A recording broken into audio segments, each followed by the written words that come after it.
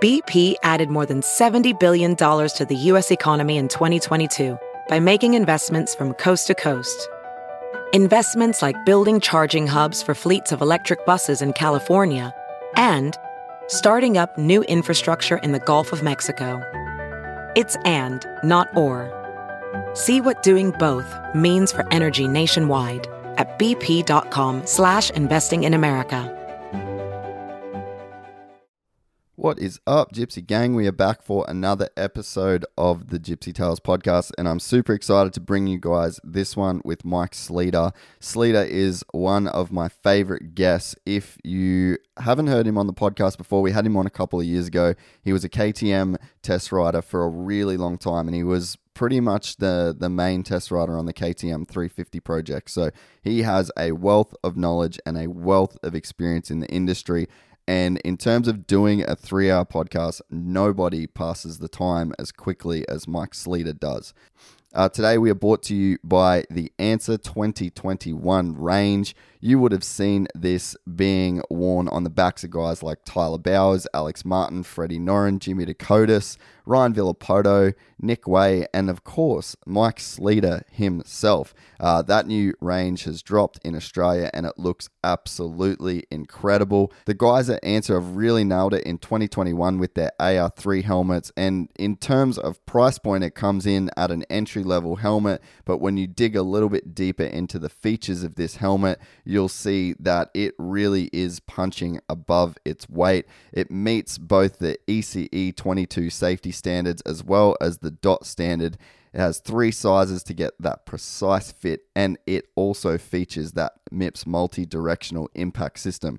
It is well worth a look. You will see the 2021 gear on the backs of guys like Jesse Dobson and Aaron Tanti here in Australia as well. That gear is available in Australia now, so head to your local dealer or online retailer now. We're also brought to you by the guys at 100% MX and their brand new Gen 2 goggles. Today, I'm going to be talking about that Racecraft 2, and man, this thing looks insane. I've worn the original set of these goggles, and I was super impressed. I actually stole a pair out of Jackson's gear bag. They're really, really solid goggles, and that's why you're seeing guys all over the world run 100%. The Gen 2 features a 17.5% larger vertical field of view, improved nose fitment, dual injected, wider outrigger system, and it supports triple post tear-offs with a plush thermoform triple layer face foam to soak up that Aussie summer sweat. Also has a 45mm wide silicone coated strap for maximum grip. These things are legit, and it is why so many top pros all around the world choose to run 100%. We are also brought to you by the guys at MX Store, and if you type in 2021 Answer onto that MX Store search tab, you will see that they have all of this gear in stock. You can head to mxstore.com.au. If you are a local to the Gold Coast, you can head in store, check out their epic new showroom, and if not, order before 3 p.m. and you will qualify for same day shipping. We're also brought to you by the guys at Dry Times. Sammy and his crew have absolutely smashed this one out of the park. There has been no new innovation in the towel game in, well, forever. So Sammy has taken it upon himself to revolutionize the towel game, and you can check it all out at drytimes.com. And if you want to be one of the first people to buy one of these incredible new towels, you can use the code GYPSYGANG and get 15% off at checkout. We're also brought to you by the guys at Fist and Dixon. As always, Fist has just got new stock. Dixon is always pumping out stock. And if you use the code GYPSYGANG, it is going to get you 15% off at both of those web stores. Also, the guys at Rival Inc. are doing an insane giveaway when they hit 100,000 followers on Instagram. Also, the guys at Rival Inc. are doing an absolutely insane giveaway when they hit 100K on Instagram. The Mad Dogs are giving away a brand new CRF 110. Thing is insane. Unfortunately, I do not qualify for this giveaway, but I would love for one of the Gypsy Gang to win this thing. You can Enter by heading to rivalinkdesignco.com, and while you're there, pick up a set of them dope-ass Gypsy Tales graphics.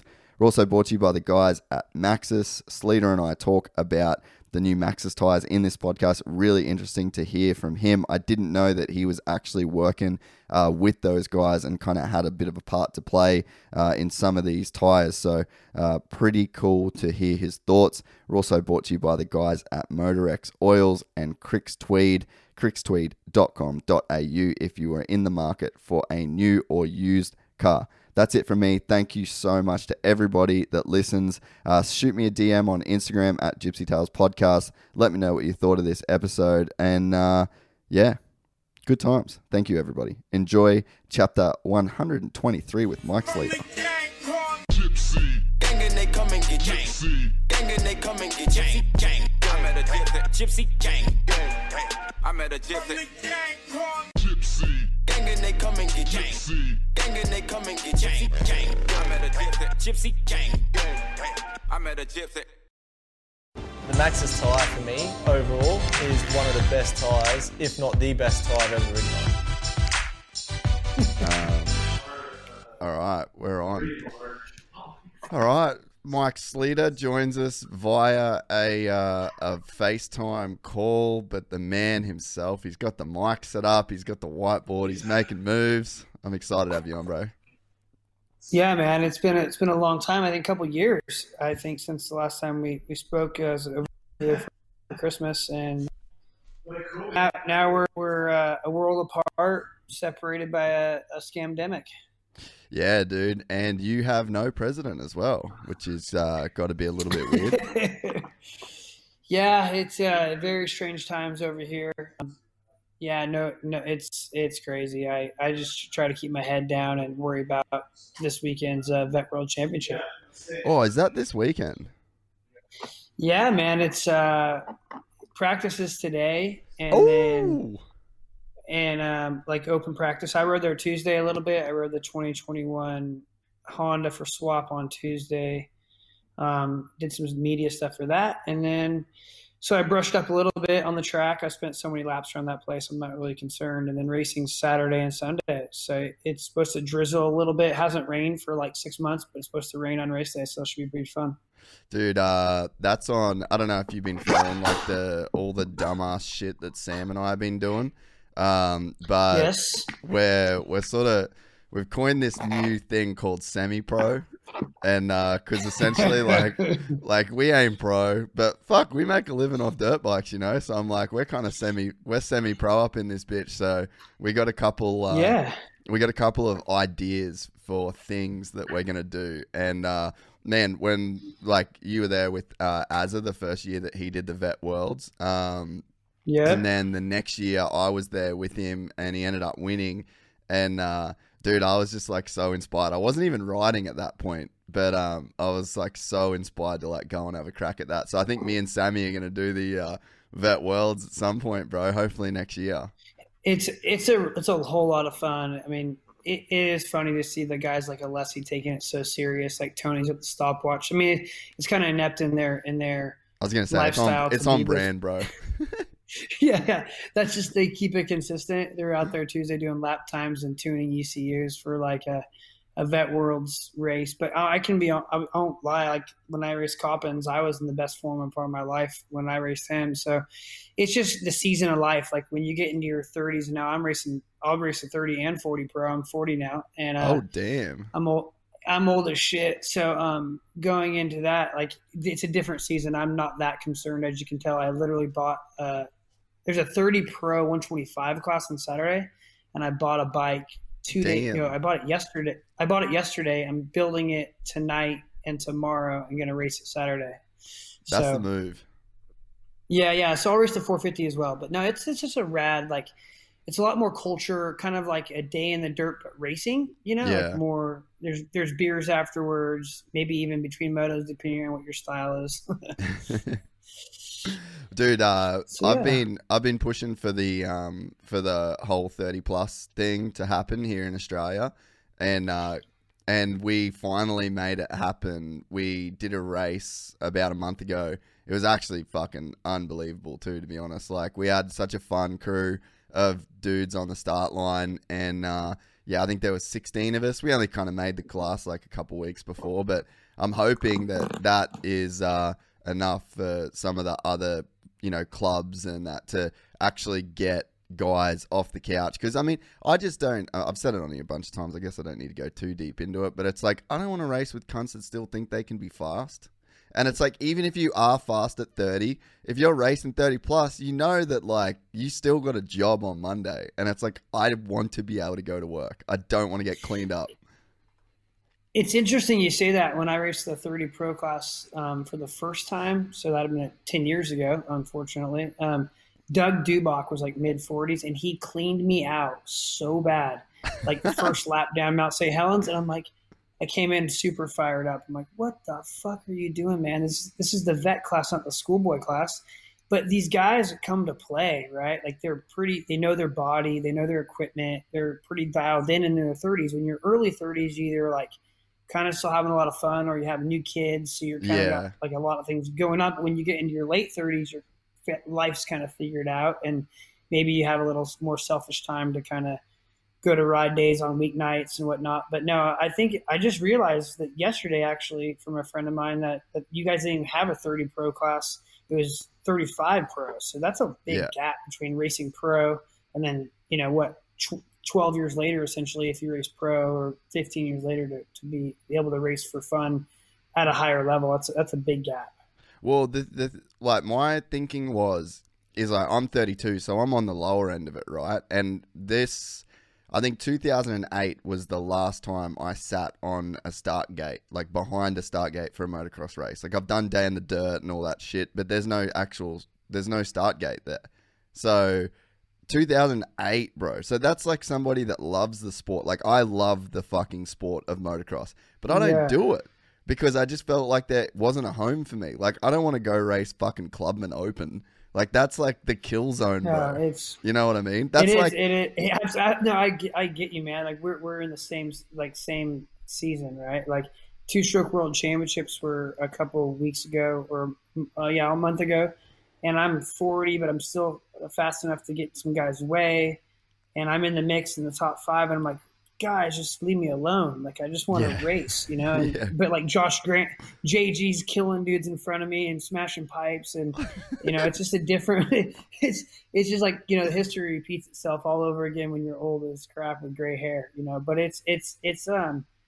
I'd like to hear that you and the boys got a 30 class going over there. Cause it's definitely, it brings a good life. You usually in your 30s, you have more of a foundation. You have some money to buy the bike you want, you know, like when you're in your 20s, you're squirrely. You kind of lose that tangible support from your family. So it's cool. That's good.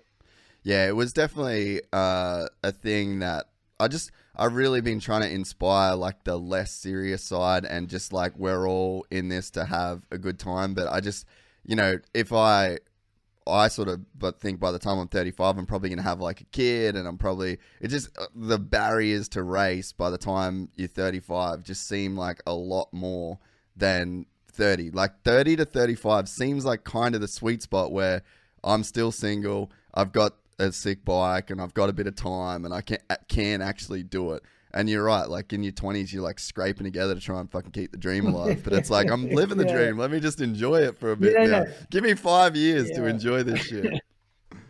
But then when like you said, you have kids, when you have kids and they're old enough to sit on your bike on the starting line, and, you know, having my wife by my side, and like, we go racing with me as a family. My oldest son races now, he races 65s, and we go as a family, whether I'm racing or he's racing, and it's all for fun because I'm not like necessarily working for the industry anymore, and I'm doing something different. So I buy my bikes, and I get to have a lot more. I can be who I am as a person, not have to wear like a company hat per se when I'm on the starting line. So it's cool to have your family and have your kids, and, you know, your trophy wife with the umbrella around you. It's a lot more fun, I think, to be honest. You've made it, bro. You've made it. You've completed the life cycle in moto. Yeah, it's been crazy. It's been crazy, but I'm not done yet. I don't know. I love it, man. I love moto. It's what made me who I am. It's made me. It's given me my family. I'll never turn my back on the sport. That's for sure. Yeah, man, I think we've been sort of honestly channeling some similar vibes over here. Like, I think that the podcast is what's really given me like new life in moto, you know? Like, I just looked at it as to me, it was just a business, you know? Like, I got to America in 2010, and it's like, that's 10 years ago, man. And it's just been this fucking grind until I left of just like, I just want to extract fucking blood out the stone, you know what I mean? But now it's like, I'm just kind of appreciating the stone itself. Yeah. No, I could understand that. You were over here, like, you and your crew worked so hard, so many, like, you really never stopped working when you guys were here. It was when you woke up to went to sleep, you always had to be on. And that's tough to sustain, right? I mean, you have friends that still do that. I do as well. And it's just a tough way to sustain it and not learn to love it. Yeah, and I think that if you're not appreciating it while you're doing it too, like I didn't even fucking ride while I was in America, and I was around like all the best bikes, all the best guys, the best track, it wasn't even in my mind, and now I'm just like, fuck, I kind of blew that part of it. Yeah, but at least you get your second chance, right? And in your home country as well. Yeah, hey, and fucking, it's a lot easier to crash in Australia than it is to crash in America. I can tell you that. Yeah. I can't. Oh man. Oh, I hope I don't find that out soon. How are you, like, your body? Because I had a crash in July that I'm still like, literally, I'm just not back from, and you had that massive one. So what was it like coming back from that injury? I think it was when you first came on the podcast, you were still sort of dealing with it. How long did it take you to get back from that? That was almost like right in Zach's Open, like 2 years ago. Yeah. So I got hurt in November, and my first race back was in moto was June, Mammoth, and I remember racing, and it took me a long time. Like, it was pretty soon it was a quick recovery for what happened.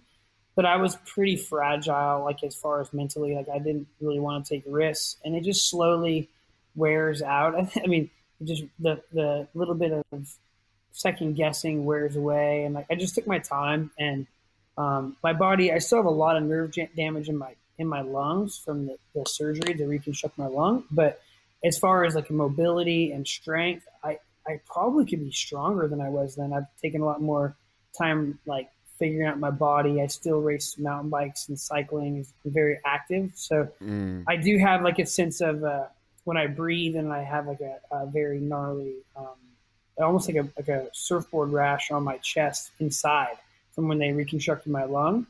But as far as performance, I don't have any restrictions. I'm pretty lucky.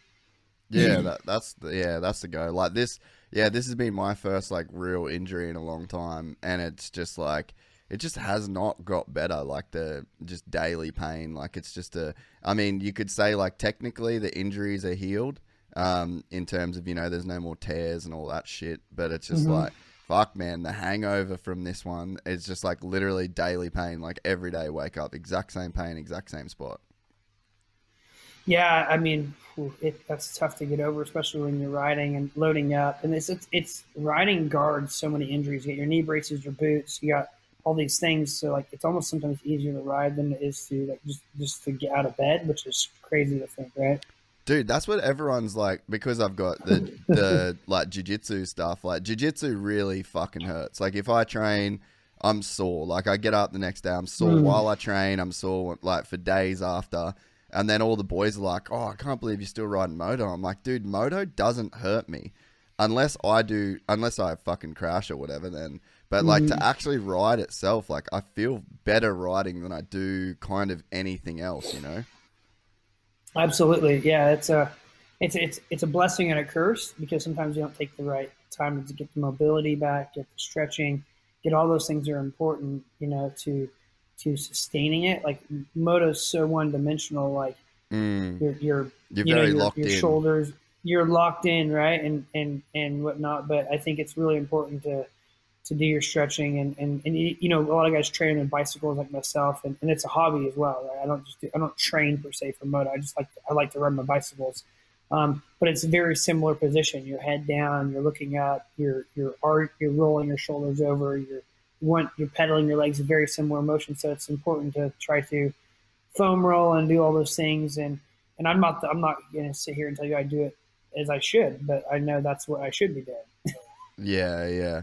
I mean, that's been one of the big things for me, is just like constantly on that foam roller. But fuck, it's so hard to stay motivated, man, when you're like it is, man. Like I struggle with like those, like I want to hang with my kids and I want to do other things besides roll around on a piece of hard foam. But it is, I think the key is maintenance. It's like our bikes, right? Like if we just keep riding our bikes and then don't maintain them, they're going to pout, they're going to blow up. But I think our body's much the same. It's just having the foresight to just do it, just to put your ass on the ground and roll around in your glutes and your hammies and your IT band and just get it done. Yeah. Which way should we take this? Because there's about 1 trillion things I want to talk to you about. Have you got anything burning that you want to talk about? I can just throw it to you to start, or because I got a bunch of shit I reckon we could talk about. Yeah, man. I you know what? Honestly, like one thing that is pretty crazy, and you didn't even know this, is that I'm moving over to Oz. Right? That's heavy for me. Yeah, you said really that the other day. Yeah. I'm moving down to Oz in after the first of the year. The kids got enrolled in school this morning, actually. Wow, bro. That's just real now. It's real. It's really exciting. I'm kind of torn. Like, I'm nervous, obviously, but just because, you know, I'm a co-founder of the Pinnacle Nutrition Group, and we've been doing really well, and it's a small team of 4 of us, and we've been grinding, and we're getting to like climbing the mountain. And then like, I'm like, yeah, this, like you said, when we opened up, like we don't have a president right now. The whole thing is my kids haven't been in school since March. They've been at home. No, like California's not going to school. It's not fair to them. My wife, it's like Groundhog Day every day. And having the opportunity, I applied for my residency about 2 years ago in Oz, and I have it. And we're gonna make a change, and we're out. And house goes up for sale next week, and it's real. And start a new life in MX stores distributing the P&G products. So I'll start, you know, kind of hustling that and kind of continue what I'm doing here in Oz. And I'm nervous, but really excited at the same time. It's been we talked about it, we were going to do it. And then my residency took a lot longer than we anticipated, just with time. And now we can use it. So it's pretty cool. I'm excited. Dude, I'm excited. Holy shit. Yeah, that's going to be sick. So we'll be able to race the 30 pro class together. So that'll be cool. Dude, I feel like, man, we'll be able to do a lot of cool stuff together. I think that, yeah, you know, like I'm not sure if people in Australia know. I mean, I guess if they listen to the first podcast, they know a lot of stuff that you've done. But man, I honestly feel like you'll be a real asset to the Australian industry. Like if you want to get into the industry and sort of, you know, like it's not like you got to go fucking balls deep and, you know, really get in there. But I just think that having you around is it's going to be a step forward for us, I think, in a bunch of different ways. And you might be able to help me set up my bike. Yeah, thank you. No, I'm excited, honestly. Like I have no agenda, right? Like I want to go and I have a YZ250, a YZ125, and a YZ450, and I'm putting them in a container and I'm going to show up with bikes.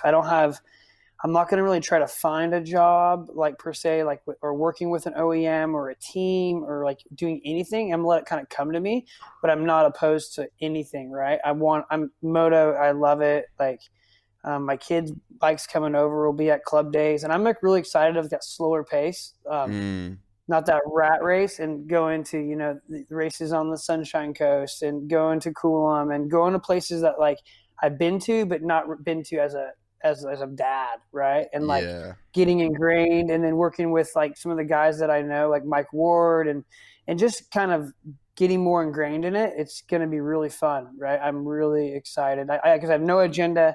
Nothing's in you know, other than just building P&G Australia is my goal, right? But that goes along with moto. and cycling and jiu-jitsu. It's a nutritional brand, right? It goes all in hand. It's going to be really exciting. So that's the biggest thing that I have going on right now, besides just my daily workload and balancing a family and life. So yeah, that's that. I don't know what it's going to take, but I'm coming. I'm going to come in and be locked up in a hotel at some point for 2 weeks and then get out and start life. So when do you guys move? Sarah's going to move with the kids in the middle of January and then start school February 1st. Like I said, they got enrolled and accepted, and then I'm going to come probably mid-February at the soonest, at the absolute soonest. But that's the plan. And then from there, that's where I'm doing. It's going to be crazy. You'll be able to jump on some Supercross companions with us. Oh, without a doubt. I would love it. I would love it. I'm such a super fan with like the way the guys are racing, the guys are riding right now. It's unreal, right? Like what's happening in the industry and the moves people are making. It's going to be a pretty amazing season, I think. Oh, have you got your phone there? Did you go on my story and watch this video that I like? It's on my, it's just on my story. It's a Tim Geyser on the weekend. Oh, at Lommel, sorry. Have you seen this video? Was he going through the stand of him going through? Pete Fox posted it too, right? Yes. Oh, amazing. What that the guy, like, fuck is going on there, dude? He looks like he's floating. I had to watch it like 4 times. I was like, "The fuck are you doing, dude?" Yeah, it's crazy, like how smooth that looks. But I'll be honest, like going into the GP stuff. What's interesting watching the GP is how much those guys crash. I know how tricky those tracks are in Europe, and they're hard and they're more dynamic than US. They're kind of a little more dynamic, I think, than the typical Australian track. But at the same, they are sketchy. But the guys crash all the time. I figure, Geyser crashes every weekend gnarly, and he still wins the title, right? And it's like if you can't do that in America, like you have to be way more calculated. So I don't know what to take from it, but those guys just are not scared to just put themselves on the ground, every weekend. It's wild. Well, let's start then with the America versus Euro debate, because I honestly fucking love the AMA motocross. I've been to all those tracks. I love those tracks. I absolutely love the riders. I know pretty much everybody on the start line. I got a lot of people to cheer for. But I just have found myself not really wanting to watch the AMA motocross. Like, there's some of it that I'm like really stoked for, but it doesn't pull me to like get up in the morning and watch it live like I used to. I'm sort of content to watch the highlights, and that's never ever been the case for me. But in Europe, I'm like really down to sit and watch those motos now. And one of my big takeaways for that this year was just the fact that like I could visibly see that the tracks in Europe, the tracks in America are fucking smooth. And it's sort of almost like a bit disappointing. Like I kind of want to see dudes do shit I just could never even do. And I feel like the national tracks this year, it's just, I don't know, it just didn't have the same vibe to it. Yeah, well, let's start off with they had how many rounds at Loretta Lynn's, which is an 85 track, super mini track? I get COVID. I get that, like, COVID aside, you know what I mean? Like, I get there's some stuff that kind of went down and that was purely because of COVID. So, like, that aside, but just in terms of, just the tracks themselves, it just seemed like every race was just this super highway, Yeah, it was definitely, I think Paula actually shaped up pretty good, I'll be honest. Like, Paula was quite dynamic because you had like the dirt and the sand, like the west side of the track. Then towards the top, you had actually rocks and some chuckles. Yeah. But they do cater to the rider, where I think the GP tracks cater to the promoter. They build the track for what they want. They don't really care, right? It's like, this is what the track is. This is what you're going to race. And they actually get a lot more time on the track. Maybe that's what it is. I think the GP riders do a lot more laps before the actual motos. So I think that could be a contributor in why the GP tracks are so much rougher.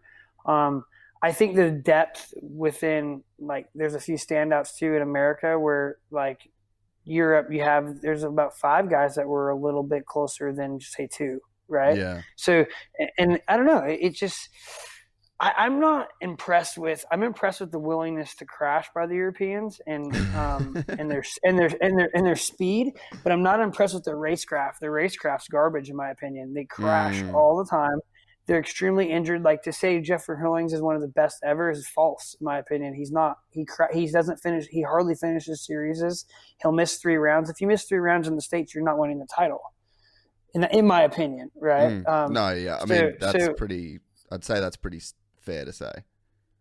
He is fast, but he's not maybe the fastest, like, in the world in motocross, but he's not the best, right? He's not the best. I think, Ricky Carmichael's the best ever. He's the fastest and most consistent. But Hurlings and these guys, I mean, they're missing races after race because their tracks are more demanding. I'll give them that. They're rougher, they're nastier, they're tougher. So, I mean, but they're willing to go the speed that maybe our guys don't. And then take into consideration that, our guys are racing 16, 17, 18 rounds of Supercross before that.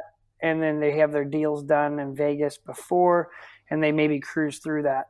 I'm not saying they do, but it just seems like that could be a reason why. Yeah, the Hurlings thing's interesting, man, because I think that if you look at just pure speed on like the gnarliest tracks in motocross, I don't think there's a guy that beats Hurlings if it's just like a straight up sort of, if that's like the metric. But you're right, man. Like, Tim Geiser's won as many world championships as Jeffrey Hurlings, and no one's throwing around Tim Geiser as the best ever in motocross, right? Like, Hurlings, I agree. Hurlings could be a 10-time world champion if he didn't hit the deck in 6 of those world championships and put himself out. Yeah, I mean, was it 2 years ago he raced with like a broken femur right away? I mean, he's a tough son of a bitch, but he doesn't. I mean, he throws caution to the wind, right? Where Caroli definitely takes his time. He's going to be one of the most decorated of all time because he doesn't get hurt every weekend, right? And then I think Prado is the guy that's coming through. That it's a shame he got COVID because he was coming through and he had a legitimate chance, and he was on a roll. So and he doesn't crash a lot. No, exactly. He's beautiful to watch. I'm actually surprised the TLD KTM thing didn't come to fruition I think there was a battle between him coming over and the GPs wanting him, the global team wanting him from KTM. But I think he could ride Supercross quite well by how he rides. Yeah, I mean, he looks a lot like Marv when he rides. Like, you see a lot of those vibes in him. Yeah, he's so efficient on the bike and smooth, and he rides so well. I mean, he's who, if you want to model yourself how to ride, I mean, he's probably $140, $130 on a fire breathing dragon. Yeah, absolutely managing the power like it's a 250F. So that's kudos to that kid. And he speaks so well. He's a good looking kid. I think he's the future of the GPs for sure. Yeah, I mean, there's got to be a point where like the GPs have to be able to retain superstars.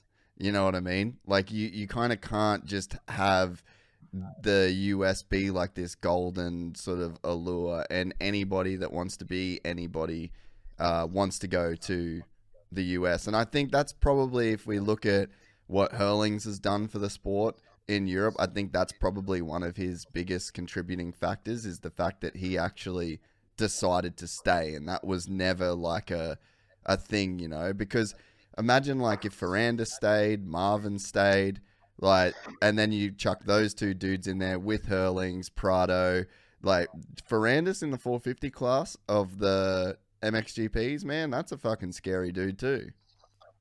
I completely agree. I think Ferranda's, if he was able to do what he's doing here on a 450, he'd almost be untouchable because his consistency, his racecraft. But then you go and, like we talked about before, are those tracks, the room for air is like so small. They're harder based or sandier.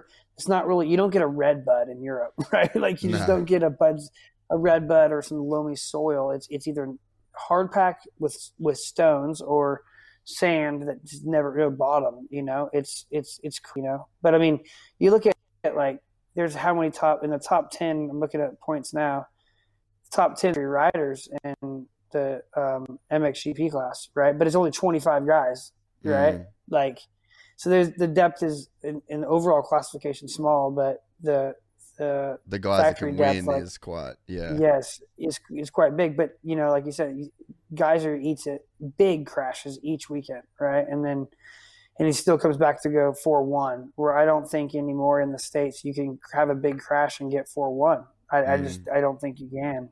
I don't think it's possible. Yeah, no, I'd agree with that. And what do you think about the tracks then? Because I think that, like, for me, every single track in America is prepped the exact same. The same bumps form, the same ruts form, the same everything. And again, I'm the biggest fan of these tracks. Like, when you are at Redbud, it's like, fuck off. This is bullshit. When you're at Bud's Creek, it's just bullshit. And it's just the appreciation and the wow factor of just how incredible these circuits are is so obvious to you. So it's like, I'm not saying anything bad about the facilities and the track. I think they are the best in the world. But I just think that they're getting prepped the exact same. And it's like each week, it's like copy, paste, copy, paste, copy, paste. We're at a different place, but nothing looks different anymore to me. I would agree, except this year the Redbud 1 was super hard based. Like, it was very hard based and choppy. They didn't do that typical big rip with the sawdust that you're familiar with. If you go back to look at where J Mart took out Hunter, right? Was it who took out who before the leaps? No, it was Shimoda. Masterpool took out Jet in that turn, right? He fell in front of them. The track didn't develop as deep, and the base of the track was extremely hard. Where, like, you have Destinations, they ripped it deep, and it was so nasty and loamy. So that track was typically harder based than normal. And even the Millville track was a harder base. Yeah, that was a bit harder than usual. It looked this, like, but to your point, it was narrow where Tickle went over the bars, that little triple up the hill. Holy crap, dude, right? Like, yeah. not little, but that's stupid. You don't need to have that stuff there. I mean, when I say stupid, it wasn't a dangerous jump per se. It was just like, it's not needed. You could have some rollers up there and not have a jump, right? So I think that what they do is, to your point, is like, I think in GPs, they have a track makes their own track. And then in America, they had, I think Shane Schaefer did Millville and Shane Schaefer did a couple other tracks. So you have a style, right? They hire a guy and they have a style, and that's what they do. They try to accommodate so many things in one. And I think you've seen it. It's like, it's a stereotypical mulch and rip and water and deep soil in the start. And then if it's hard, add some sand. Exactly. I mean, Loretta Lynn's is almost half a sand track now. Yeah. Right. That's not like how it used to be. And I think the sand becomes of a less maintenance thing, right? It can just develop and it gets rough, but I think that's what they try to do. And I don't know, it's a very interesting dynamic from you, like seeing it and me seeing it and then talking about it. I do see that what you're saying. I think the tracks that we did miss this year was like the Unadillas, right? Like those natural tracks. Unadillas, Southwick's not the same Southwick it's ever been, but it's still more of a natural track. But it'd be nice to implement. Hangtown's usually nasty, right? Hangtown usually is pretty nasty, but that wasn't. I hate that place. That track. As soon as you said that, I was like, yeah, that's your joint, right? You love that shit, especially on a 125. Yeah. Honestly, the track's cool. I just suck there. That's the bottom line. Like, I think it just sucks. So Hangtown's probably the best track on the circuit to watch, though. From a fan. I agree. I agree with you. It's like it's a pretty big facility, but you can stand on either side of the hill and see everything. Yeah. Right. No, I missed Hangtown this year as far as like watching and spectating. And like I said, I'm not dogging the track. I suck there, but it's a tough track to win on. So hell, keep it rolling. You know, I mean, Glen Helen, it sucks that MX Sports and Glen Helen can't kind of come to an agreement because that is the staple of American motocross, in my opinion. But I mean, whatever. Paula's risen up and taken the reins, and they've done a good job for what they have. You know, I think it's only going to get better if they continue to do it, but it still can't be Glen Helen. Yeah, I'd agree with that. Yeah, like I feel like Glen Helen, Redbud, Unadilla, like there's some iconic shit that literally everybody that rides motocross on planet Earth knows about those tracks. Whether you're right now just in the YouTube age and watching like edits online, or you're my dad's age and you've got MXA mags in the fucking 70s and 80s. You know what I mean? Like that's how iconic they are. It's sort of, you kind of have to go there. I agree, and having Washougal this year as well, like having the dark clay, the shadows. But they did, to your point, bring in a lot of sand. They brought a lot of sand in that one section where there's no sand in that area, right? So they do try to do some stuff that's like not characteristic to like the home soil. Yeah, and I think that, you know, let's just look at all the tracks that you just mentioned. So you just mentioned Glen Helen, super unique. Washougal, super unique. Unadilla, super unique. So like they're the tracks that you just, and to the point with Hangtown as well, is I think that Hangtown changes every year to year. Like you never get the same Hangtown. There's something about that dirt there that no matter how you prep it, you really don't know how it's going to form up. And I think that I agree. It's quite unique in that sense. And I think you could prep Hangtown the same way 10 years in a row and get 10 different tracks or 8 different tracks. And a lot of that has to do with the weather up there, because it could be like 120 degrees Fahrenheit, or it could be raining, right? We've seen it both ways. So it's like, I think whatever the weather does early, if it's a dry spring, then you're going to get a very, different soil than if you had like a wetter spring up north in Northern California. So yeah, it's, I think, and as you're saying this, you're mentioning these tracks, and this is no dig at MX Sports, because if it wasn't for MX Sports, we wouldn't have had Outdoor Nationals. But they're monopolizing all the tracks. Like Ironman's pretty much their facility. Loretta Lynn's is their facility. And that's how they got away with using all these tracks that's how they got away with doing the outdoors. But when they have the same crew and the same staffing and the same, Mount Morris is their facility, right? They have all these facilities that they control, which once again, this is not a knock on them, but that's their deal, where Dirt Diggers is the sanctioning body for, or the track owners for Hangtown. They prep it one way, and the Huffmans run Washougal, they prep it one way, and the Unadilla crew preps it one way. So any MX Sports track is going to be prepped very similar to any other MX Sports track, right? And that, I think that's the bottom line, is MX Sports is monopolize outdoor motocross because they do a good job. And I think they just take the path of, when I say least resistance, not as being lazy. They just have a crew. I was about to say the same thing. Yeah. It's not a lazy path. It's just like, we know this works. Let's continue to do this. Let's not take a risk. Let's grow the sport. And I said, I'm not knocking MX Sports, but they have a recipe and a playbook, and they use that playbook to the best of their knowledge. They're very small, lean program for what they do.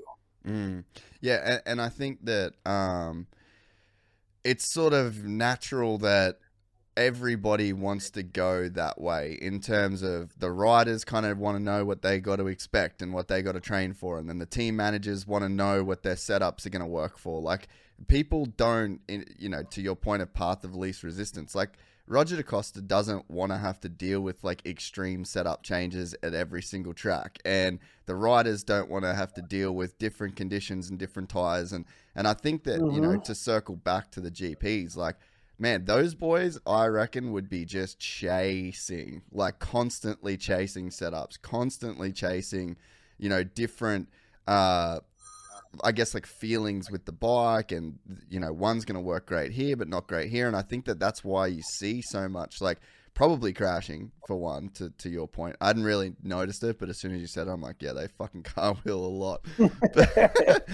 They do. And then, what else? They fucking... Like Yager Geertz, he crashes every weekend, massive, right? Like something happens and he gets up and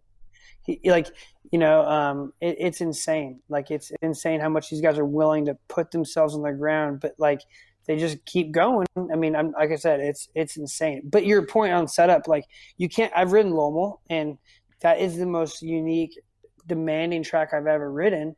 That never stops developing. You look like Geyser though. when you wrote it, right? That video we're talking about. You Oh just looked yeah, this over. yeah. So when I was riding next to the track, I looked like geysers, right? Like it was. I I've can't never even look seen- that and I got- smooth in the pits. when I Serious. when I rode there, I rode there with Everts actually, and when he was at KTM, and to try to see Everts' lines for about 2 seconds was like watching him. You know, it's unbelievable. It's unbelievable What was that experience like riding Lommel with Stefan Everts? mind blowing. Like I woke up in this little Belgium, like literally drove into Belgium, and then woke up into some beautiful little, suburb of, Belgium. Is clean. They're washing the streets with hoses, and it's super quaint. And we drive to the track, and it's like everyone's having a coffee, and then I'm like, well, let's go ride. Like, oh, we don't ride till like 12, and then I get out there and it's smooth as glass. I'm like, this isn't that bad. Like, there's not even a bump. How rough is it going to get? And literally, they do a frame swap on the bike. We were testing frames at the time, and I get back out there, and I did not know even where to go. The bumps were the size of the sand was the size of Volkswagen bugs, and Everts was like, "Oh, it's easy, man. Just follow me." And like he just was laughing. He had been like laughing so hard his stomach hurt when we were riding. But he did help me a lot when I wasn't racing, I mean, like I wasn't racing a lot more there. I was testing, so like it was just cool to learn, and every lap was better, and that kept the testing fun, right? I got to learn and try to be better on the bike and set the bike up. And when we were testing there, just so people know, we were testing frame geometry, but we weren't testing suspension settings. We were doing engine durability, right? So like Lommel, like that's where KTM and Husky and now Gas and Husky does all their durability in the sand because it's so hard on the bike, right? Like it's so like if you can get your engine to last at Lommel for 90 minutes, just you're good, right? You're good. With that's so, interesting. Yeah. Oh, sorry, keep going. No, yeah, it's just Everts is a first class guy, and everything just seems. One thing about him is he just doesn't understand how it's not easy to you, right? Like, well, why can't you do that? It's just this easy, and it's like, okay, dude, like I'm not you. You're not. I'm not a multi-time world champion, but I'm willing to check it out and learn, and that's where he was cool. Like if you showed effort and you showed willingness to listen to him, because he is one of the greatest of all times, I feel is you just listen and learn and try. He was really receptive to helping, and that's why he was so influential at KTM. Did you pick up a lot, like technically, in terms of your riding through those sessions with him, or?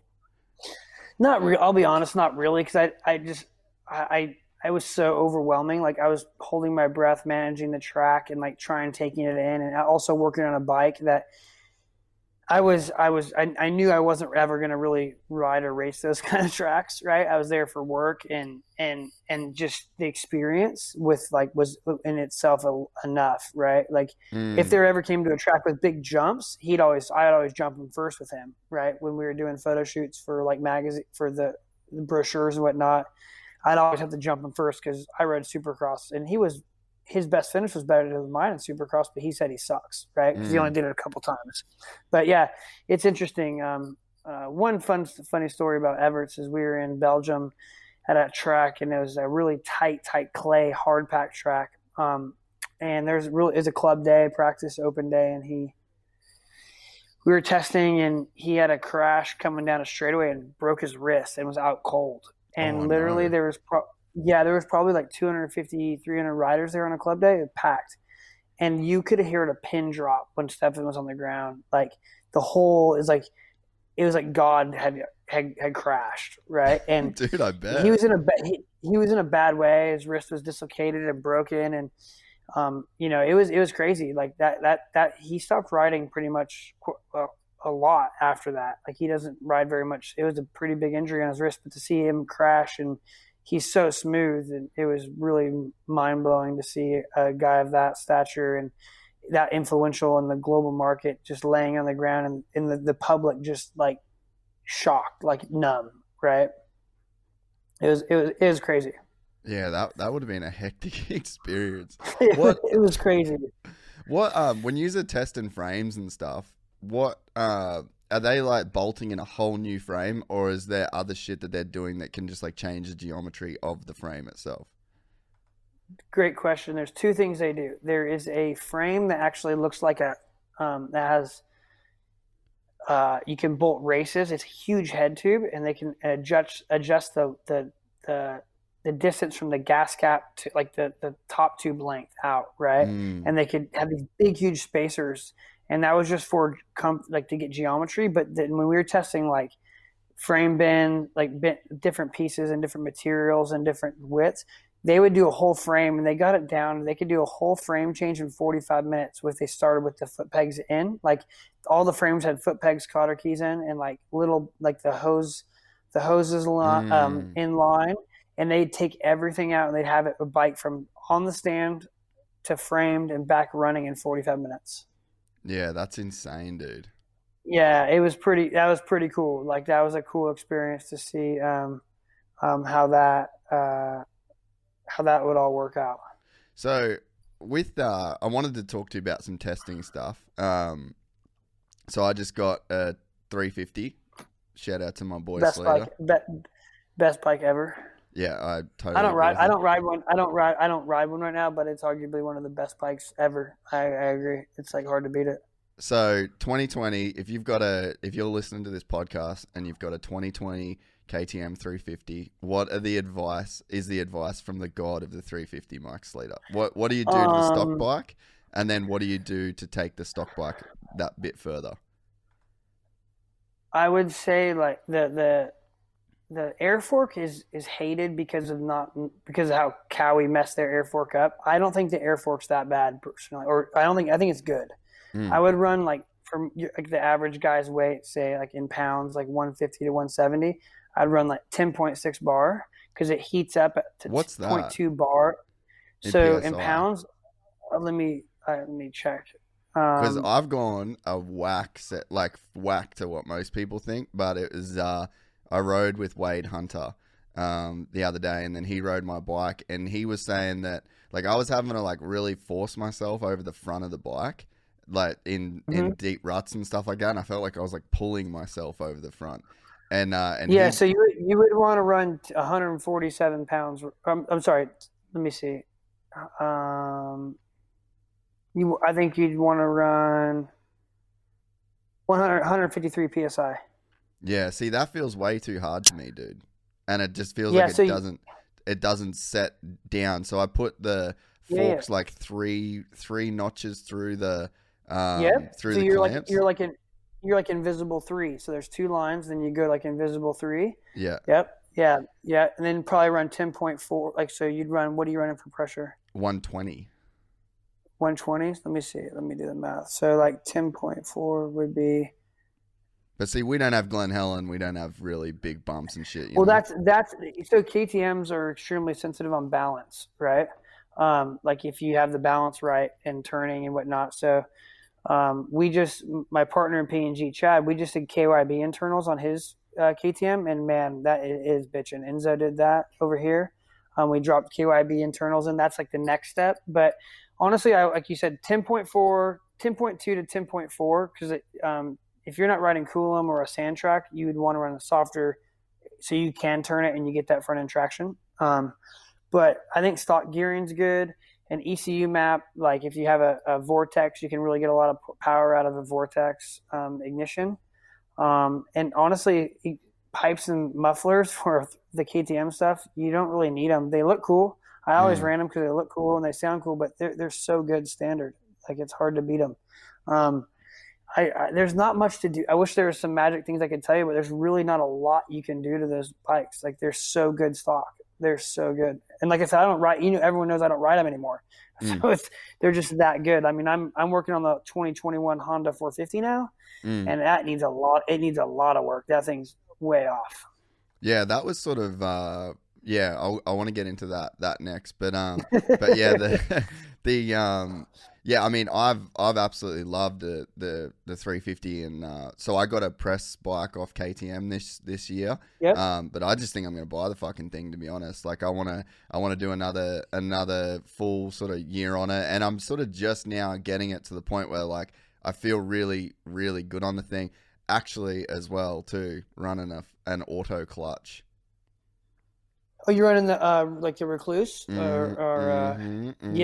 yeah. Swap's a big guy with those. I can't do it, man. Yeah, well, you're I good. don't. You're actually good at dirt. You're good at dirt No, bikes, bro. but I get it. Like I think that's really neat. There's a product for everyone. I tried the Recluse way back in the day when the four strokes had a bunch of engine braking, Oh, right? yeah. And to get it to free up, and the clutch pulsated a lot in your fingers when you use it. But they've improved them so much, so I think it's really neat that like, you can use them. Swap uses them all the time. Don Maeda has a Recluse in all his bikes. Yeah. So they are. When was the last time you used one? I used one on his Husky 350. Actually, it was not bad. Like if he didn't tell me he didn't have one, I would have just thought maybe it was a setting or something, like, but it's just, I don't know, mentally, I don't feel I need it. And I don't, like I said, I'm not hating on them. I don't feel I need that auto clutch for off-road. If I'm in the bush or riding like rocks and stuff, for sure I'd use one. That's for sure.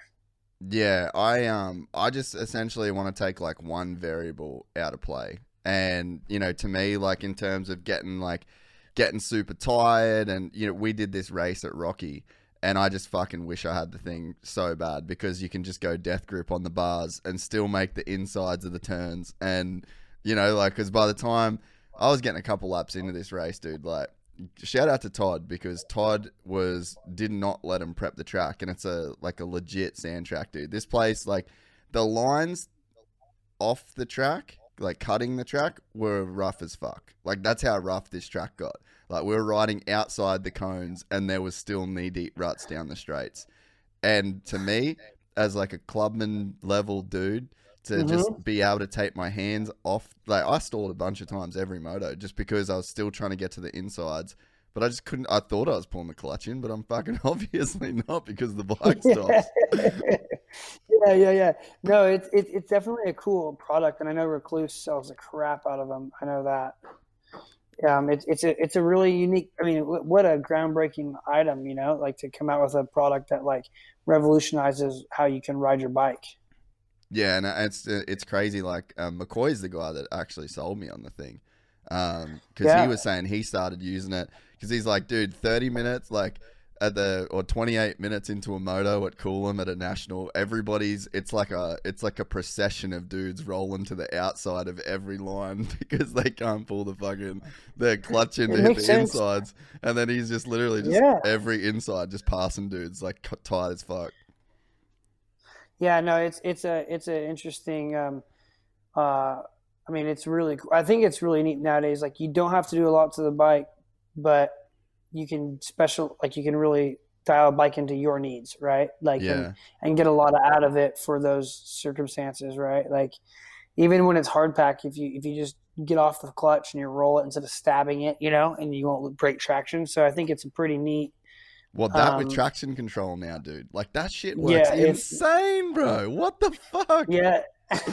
Yeah, it's crazy what these ECUs now have. It's I know KTM's working on like the Wi-Fi system, like Yamaha, and then Honda's got theirs, and I mean it's unbelievable what things are doing. I know the new Cali 250F's got a bunch of new goodies to it. I rode that, the new 21 Cali 250F, and yeah, all the bikes are so damn good, but that yellow one, right? The yellow one's still like the price point bike.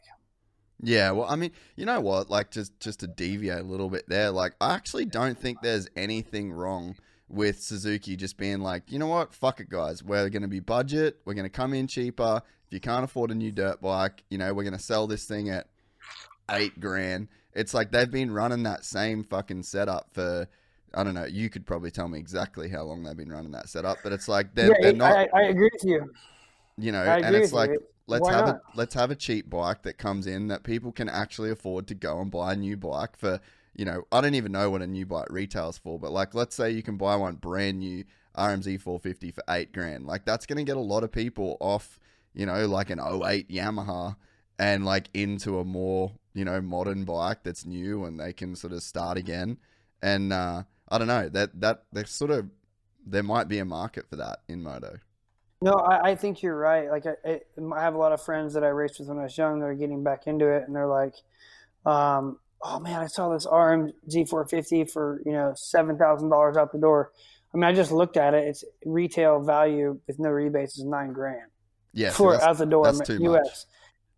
Yeah, but I think if you go to like a dealer right now, the rebates are really crazy good. Like you could get a secondhand one for $5,500 because they just aren't moving. And it's a great bike. It's not the average guy can't ride that bike to its potential. We know that. That bike's a good motorcycle. Yeah, it's a great motorcycle. Not even good. It's a great motorcycle. It's just, I think I blame KTM for the acceleration of technology and everyone having to keep up, and the market bears the price of the bike, right? The OEMs don't bear the price of the bike. The market bears the price of units. And when you are monopolizing the market like KTM, Gas, Husqvarna, that KTM group is, they're bearing the price with technology. If people didn't think that bike was worth $12,000, they wouldn't buy it. They'd buy the Cowie. Well, no, they're buying it, right? So then the Cowie has to invest in their bikes. Now they have hydraulic clutch that costs more. They have a spring plate, high pressure spring plate clutch like the KTM. So they're reinvesting into their R&D programs. Yamaha has a Bluetooth EFI or ECU system, and everyone's investing, so it's driving the price up. But at the same time, we look at e-bikes, and in that same note, bicycles are just as much, if not more, than motorcycles. So you really have to take that all into account of what's happening. And during the state of COVID, like there's no, as you know, in Australia, there's no motorcycles available. Everyone's purchased them. The two strokes are worth triple what they should be. It's a weird time for the market. Yeah, no, it's been crazy to watch how everything's played out this year, especially. But man, that's interesting. Like I hadn't really thought about KTM being, the reason why we've seen this big push of, because the bikes, like this has been my first new bike that I've, I'm trying to remember when I would have had a new bike, man. Like it probably would have been, like honestly, I can't even tell you. But they're just so incredibly good, man. And like, especially, to think that I can jump on that 350 and put it in traction control. And I mean, I know that thing saved me a couple times. Like, have you had that? Well, you've obviously had that feeling where like this, the split second before you crash, you're like, at this point, Sleeter knew he fucked up. And like, I'm like waiting to crash as a result of me fucking up. And then that traction control kicks in. And then it's like, I'm not on the ground. And I'm like, dude, I know for sure I should have just crashed. Yeah. I think, the biggest thing with the KTM is that steel frame. It's not as comfortable as like a Yamaha or a Cowie within the chassis, but it as far as like if you land on slap down or hard landing, the aluminum absorbs energy better. But the safety of the chromoly, you can tell where your wheels are. You can understand, like that's why they perform so much better, like track to track in Europe, because you felt this back in the day, those crashes back in the day on like your aluminum frame bikes where you like, I don't know why I just crashed. Like it just high-sided me out of nowhere. And that's the energy coming through the chassis, and it winds up and it kind of explodes, where like the chromoly does not do that.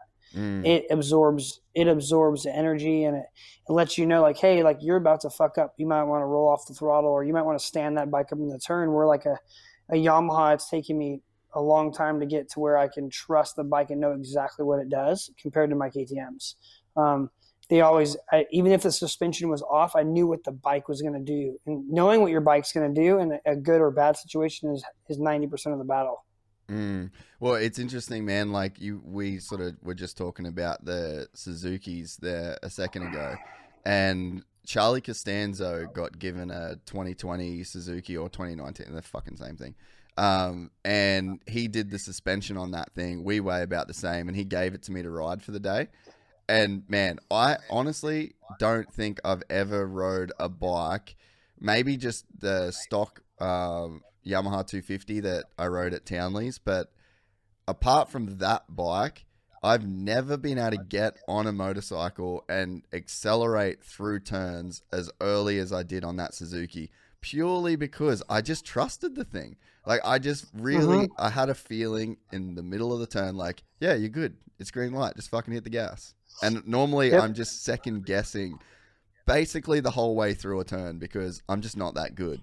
But it's like that bike, that setup that Charlie had in that particular motorcycle, it gave me a lot of confidence to actually accelerate through turns. Yeah, I mean, you look at Barsha and will this steel frame to that point, is he searching for something, right? He's searching. He didn't get that on the JGR Suzuki. He didn't get on the Yamaha. Is he going to get what he's searching for with the gas, right? With that chromoly chassis? Time will tell, right? But each person needs something different. And I like now where I'm at on my Yamahas with the comfort and the feeling of my motor. On the 450 engine package is similar to the 350 with just a little bit more, right? So I like that really free revving, like pipey motor, but the 450 KTM is more of a lazy power production, and I like that like snappy 450 power. So I really prefer like that Yamaha feeling. It's exciting to me, and I like to ride it. Where the KTM 450 is a little more slower revving. That's why I always chose the 350, like we stated earlier.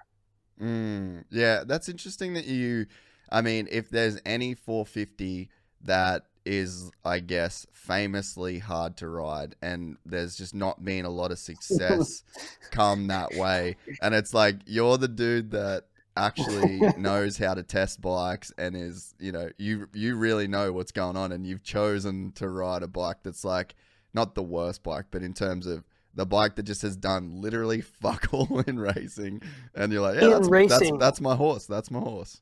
Yeah, and that's racing, right? That's a good statement. That's in racing, right? And then in shootouts, it's proven to win every shootout, right? Over here, it wins every 450 shootout, from Vital to Swap Moto to Racer X. It's winning the shootouts. What's happening, in my opinion, and that's why factory Yamaha's regime of Mike Guerra, Keith McCarty, Dino Dave, Perry, they're all gone. They're gone because they were fucking the bike up from production. Where Roger DeCoster works with the production team on the factory KTM, and they leave it very similar to production, right? And they only change what they need to change, and they leave everything else the same that works.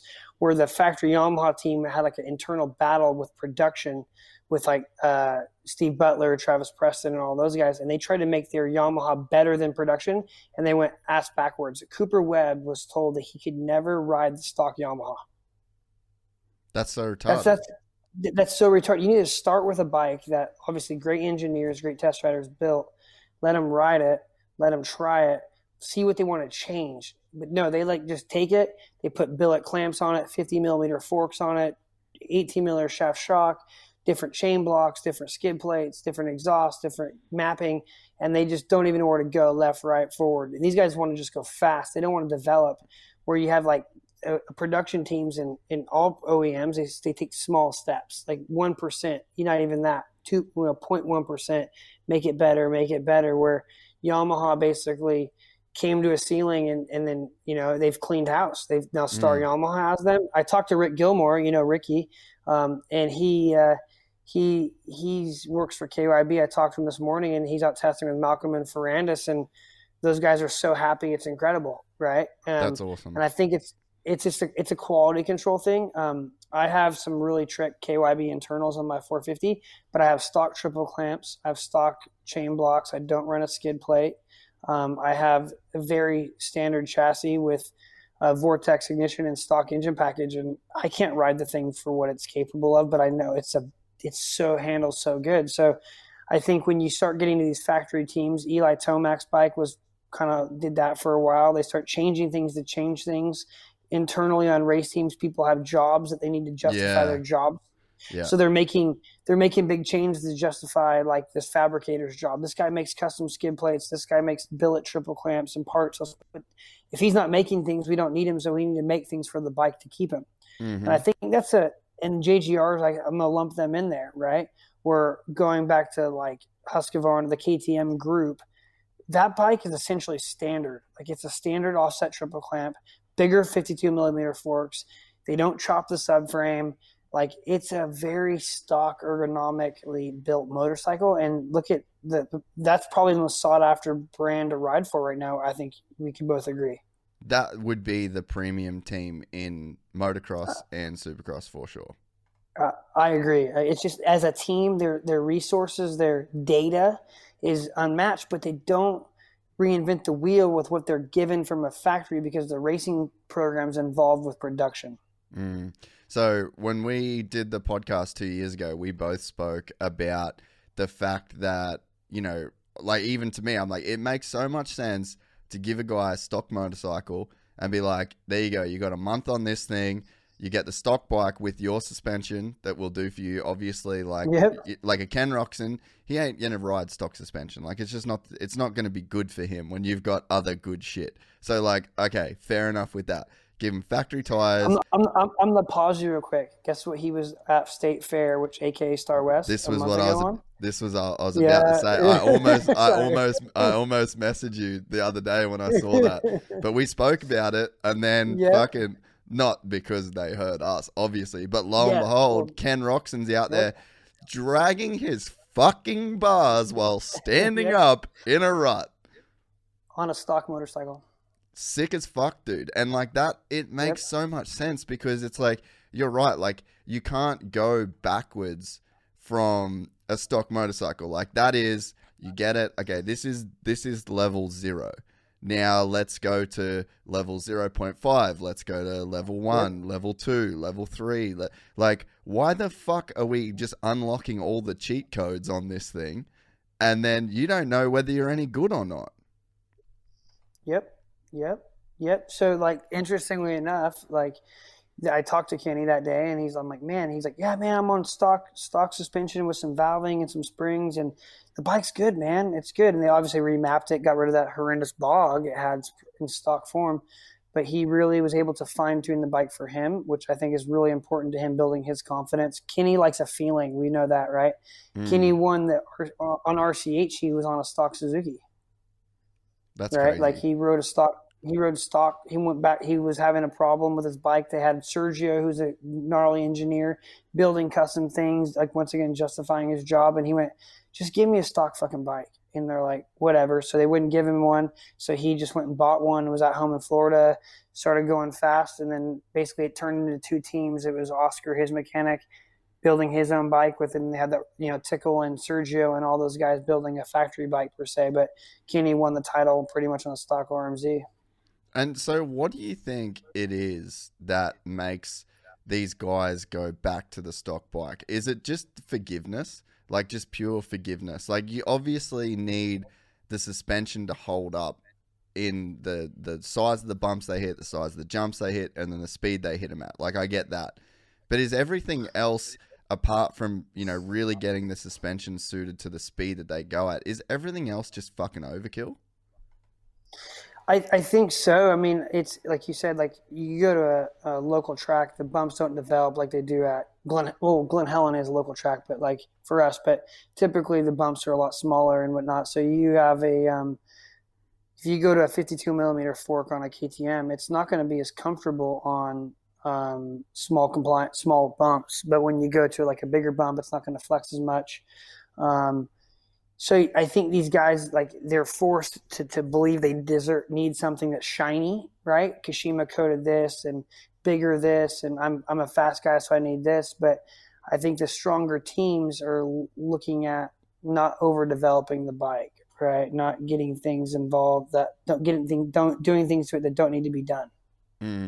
Yeah, and I think that what you said about KTM, like, basically running that stock motorcycle essentially, but they're investing in the product itself. Like, I feel like there's a disconnect between, it's like the factory, let's use factory Yamaha for example. It's like they want to make this factory Yamaha, and it's like, fuck that shit. Make like the Yamaha as good as possible so that when you get a stock one, just bolt on a couple things that you need and fucking off you go. And then it just makes your brand stronger. There's more guys in the general public buying it, which then is going to feed more money into, that's going to justify the race teams getting more money. It's like that sort of seems like what KTM's done, like, their bike is so good. Their stock bike is so good. Everyone even just the local dudes want to be on them. They've got bulk cash now because everyone rides a fucking KTM or a Husky, and then they can, as a result of that, invest more into their race team and more into their R&D and put their bike more ahead of the rest of them. So it's like, it seems like the other teams, they try and keep everything so under wraps and under the hood and bikes under fucking blankets. It's just like, dude, you're just literally ostracizing your fucking customer base. Yeah, and you know what? In Australia, CDR does that, the banking the best, right? CDR is a very calculated team. Craig Dack does a very great job outside looking in. I don't have any intel, obviously. I don't know him well, but he uses a stock Yamaha and only changes what needs to be changed, right? They have stock triple clamps. They don't have these billet pieces. You look at like the success of his riders on their bikes, and it's been a very stock foundation. They're probably the only team to win consistently on that 450. Yeah, it's honestly I agree, and it's the best looking. Like it's a great looking motorcycle every year. It does look good. It does look good. Craig Dack has a strong program, and I think it comes back to leadership, right? He's very confident in what he's delivering. Where you look at Ferris when he came over to ride the factory Yamaha here, he struggled, dude. Right? Because there was going back to that old regime that was in the States of changing things and doing things, and they thought he was crazy because how could an Aussie bike be better than this bike? This is a fact. And long story short, I mean, I knew, like I could see it, but and then just watching like CDR's platform over there, it's a beautiful looking program. Like once again, I have no intel outside. No, I think you're 100% right. Like what you're saying is correct. Like it looks like they do a really good job of quality controlling and the leadership on that team. Once again, outside looking in, looks like they're very confident what they're giving their riders. They know, no, you're not changing this. You only can change this. We know this works. They have data. They don't make big swings. Where I think when Jeff Leask left KTM, and everything kind of folded, there was no leadership down there. And what happens is they try to outdo like the GP team and the US team and reinvent the wheel to show them they're making a better product than them. Well, that's Craig Dack takes the stock Yamaha and goes, well, what do you want to change? Oh, I want better traction. All right, so let's work on traction. Where the other teams like, let's make carbon fiber pieces here. Like, let's do this. I mean, we'll look at like JDR, right? Look at dual injectors and this and that because they didn't want to conform to the KTM way. They thought they could do it better, in the engine room. So that then becomes a liability, right? So yeah, it definitely creates like a disconnect. Yeah. Absolutely. But yeah, it definitely was interesting to see, these guys that are out there on stock motorcycles. And it's like, man, they're just so fucking good these days. Like, it's out of control how good all of these companies have made these stock motorcycles that you can just buy off the dealership floor. Yeah, it's incredible, right? Isn't it cool too, though? Like, I raced a stock Yamaha for 7 months for fun. Like, I went to Mammoth and raced it because it was capable of racing stock. KTM's the same way. Cowie's the same way. It's really fun. It makes it attainable, right? Like you got Benny Blosses and kids like that on the 450 class that can be competitive on a stock production motorcycle. Yeah. So let's talk about some 2020s because they haven't really hit Australia too much yet. 21. 21. Yeah, boy. Yeah, let's do it. Yeah. All right, first of all, Honda 2021. I fucking love. Man, they let me down. Oh, I know. But before we even get into that, I just love the position that Mike Sleeter is in his life where he can just talk fucking unfiltered shit on the most anticipated bike of 2021. Yeah. Thanks. How does it feel? How does it feel to be in that position in your career? It feels pretty good, honestly. Like giving Lee Hogan shit last night. I would FaceTime Lee Hogan because he was posting pictures of his fine girl that he just got in his house. I'm like, well, you got a lot of work to that bitch. It's fucking, it's in what, like I was with the Honda guys on Tuesday. They just rushed it. They rushed it. They didn't figure it out. But as far as me being, all I have is my transparency, my word. And I think I'm a source for, I have a blog that I update here or there of what I'm doing, but I'm not a media source, and I have no skin in the game as advertising, right? So I don't have to protect my words. Swap Moto Live, I'm very fortunate. Don lets me be his voice. It's a credit to Don for that too. Yeah, he lets me he never corrects me. He never tells me to calm down, and he just lets me do it. And I'm not an asshole. I just speak what I feel, and what I feel is what I feel. It's not the gospel. There's not an agenda behind it. No, there's not. I mean, like, I buy my motorcycles. I paid $4,700 yesterday from Yamaha for a used 125, right? Like I like to be on my own terms and not be a conflict of interest. Like Chris Kiefer, he's good at what he does, but he's fake news as far as I'm concerned when it comes to testing. He double dips. He tests for Honda. He tests for Yamaha. Then he's a media source for testing. You can't do that. You have to be when I tested for KTM for 15 years, I couldn't use my opinion because I was biased. I obviously can't. You can't be biased when you're developing motorcycles. I questioned Lee. Lee's a good friend of mine, but Lee's a HRC representative, and he's giving feedback on motorcycles for his ADP. And it's like, how do you have a non-biased opinion when you're getting support from manufacturer? That doesn't really, you can't do that, right? It's like you know, your show is sponsored by Nobby Underwear, right? Nobby, correct? Mm-hmm. Is it? You're not going to say Ethica is better than that. That's a bit of you're going to cut the hand that feeds you, right? Well, I mean, even that's sort of the reason why I wanted to buy this 350. Because KTM gave me this 350 and all I've done is talk about how fucking dope it is. And then it's like, I just, give it back in 6 months? I'm like, I've just said how fucking good this thing is. I'm going to get it back and try and get a free bike off someone else. I was like, I'm going to fucking buy this bitch. I at least need people to know I'm not full of shit. Yeah, no, and that's the thing is it's all we have is our word and our transparency. And I think the world of Chris, I think the world of Lee, they're both amazing at their craft, but like there's not a lot of money in our sport to double dip, right? So I'm on to different things outside of moto that allows me to play in the moto space still. So when I can be transparent, I am, right? And going back to the Honda, I mean, is it fair to say that Honda can deliver the most sexy looking bikes you've ever seen? Like they deliver these beautiful motorcycles. Like it just seems when they reinvent the wheel, like the new bike, it takes them 18 months to 2 years to get it right. Yeah, well, I mean, perfect example of that, bro. You could go right now. If you could buy a brand new 2007 CR250, it would still put a horn on a jellyfish. Yeah, absolutely. Absolutely. You know, it's what, but going to like the state of the CR450R, the 2021, the mapping was extremely bad at bogs standard. The chassis are really off. Keep going, dude. Sorry, I just gotta fix this headphones. And it needs a little bit of work. Like Charlie would be able to, Costanza would be able to dial that chassis in relatively quick. You know, Enzo did the suspension for us over here, and man, it got dialed in. We got it close, and then Twisted Development did the ECU with the HRC user setting tool, and it wasn't a new ECU. It was like a $250 mapping fee that he dynoed the bike and got a map, and it's really good. I rode it at Glen Helen Thursday, and it's really close. It's a little firm, needs probably another couple weeks of testing, but I'm excited to see what the factory team does with Chase and Kenny on it, because the ergonomics are Honda, they are sleek, they're good, the riding triangle is amazing.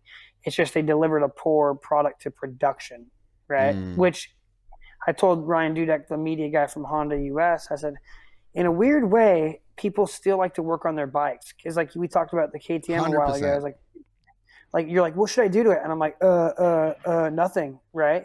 Like there's nothing you can do to it. Where a Honda, I'm like, you do this, you do that, then you can make it your own, and it's even better. That's fun, right? Yeah. That's fun. Like it sucks to spend, another $2,000 on top of what you got, but most guys are going to get their suspension tuned anyways.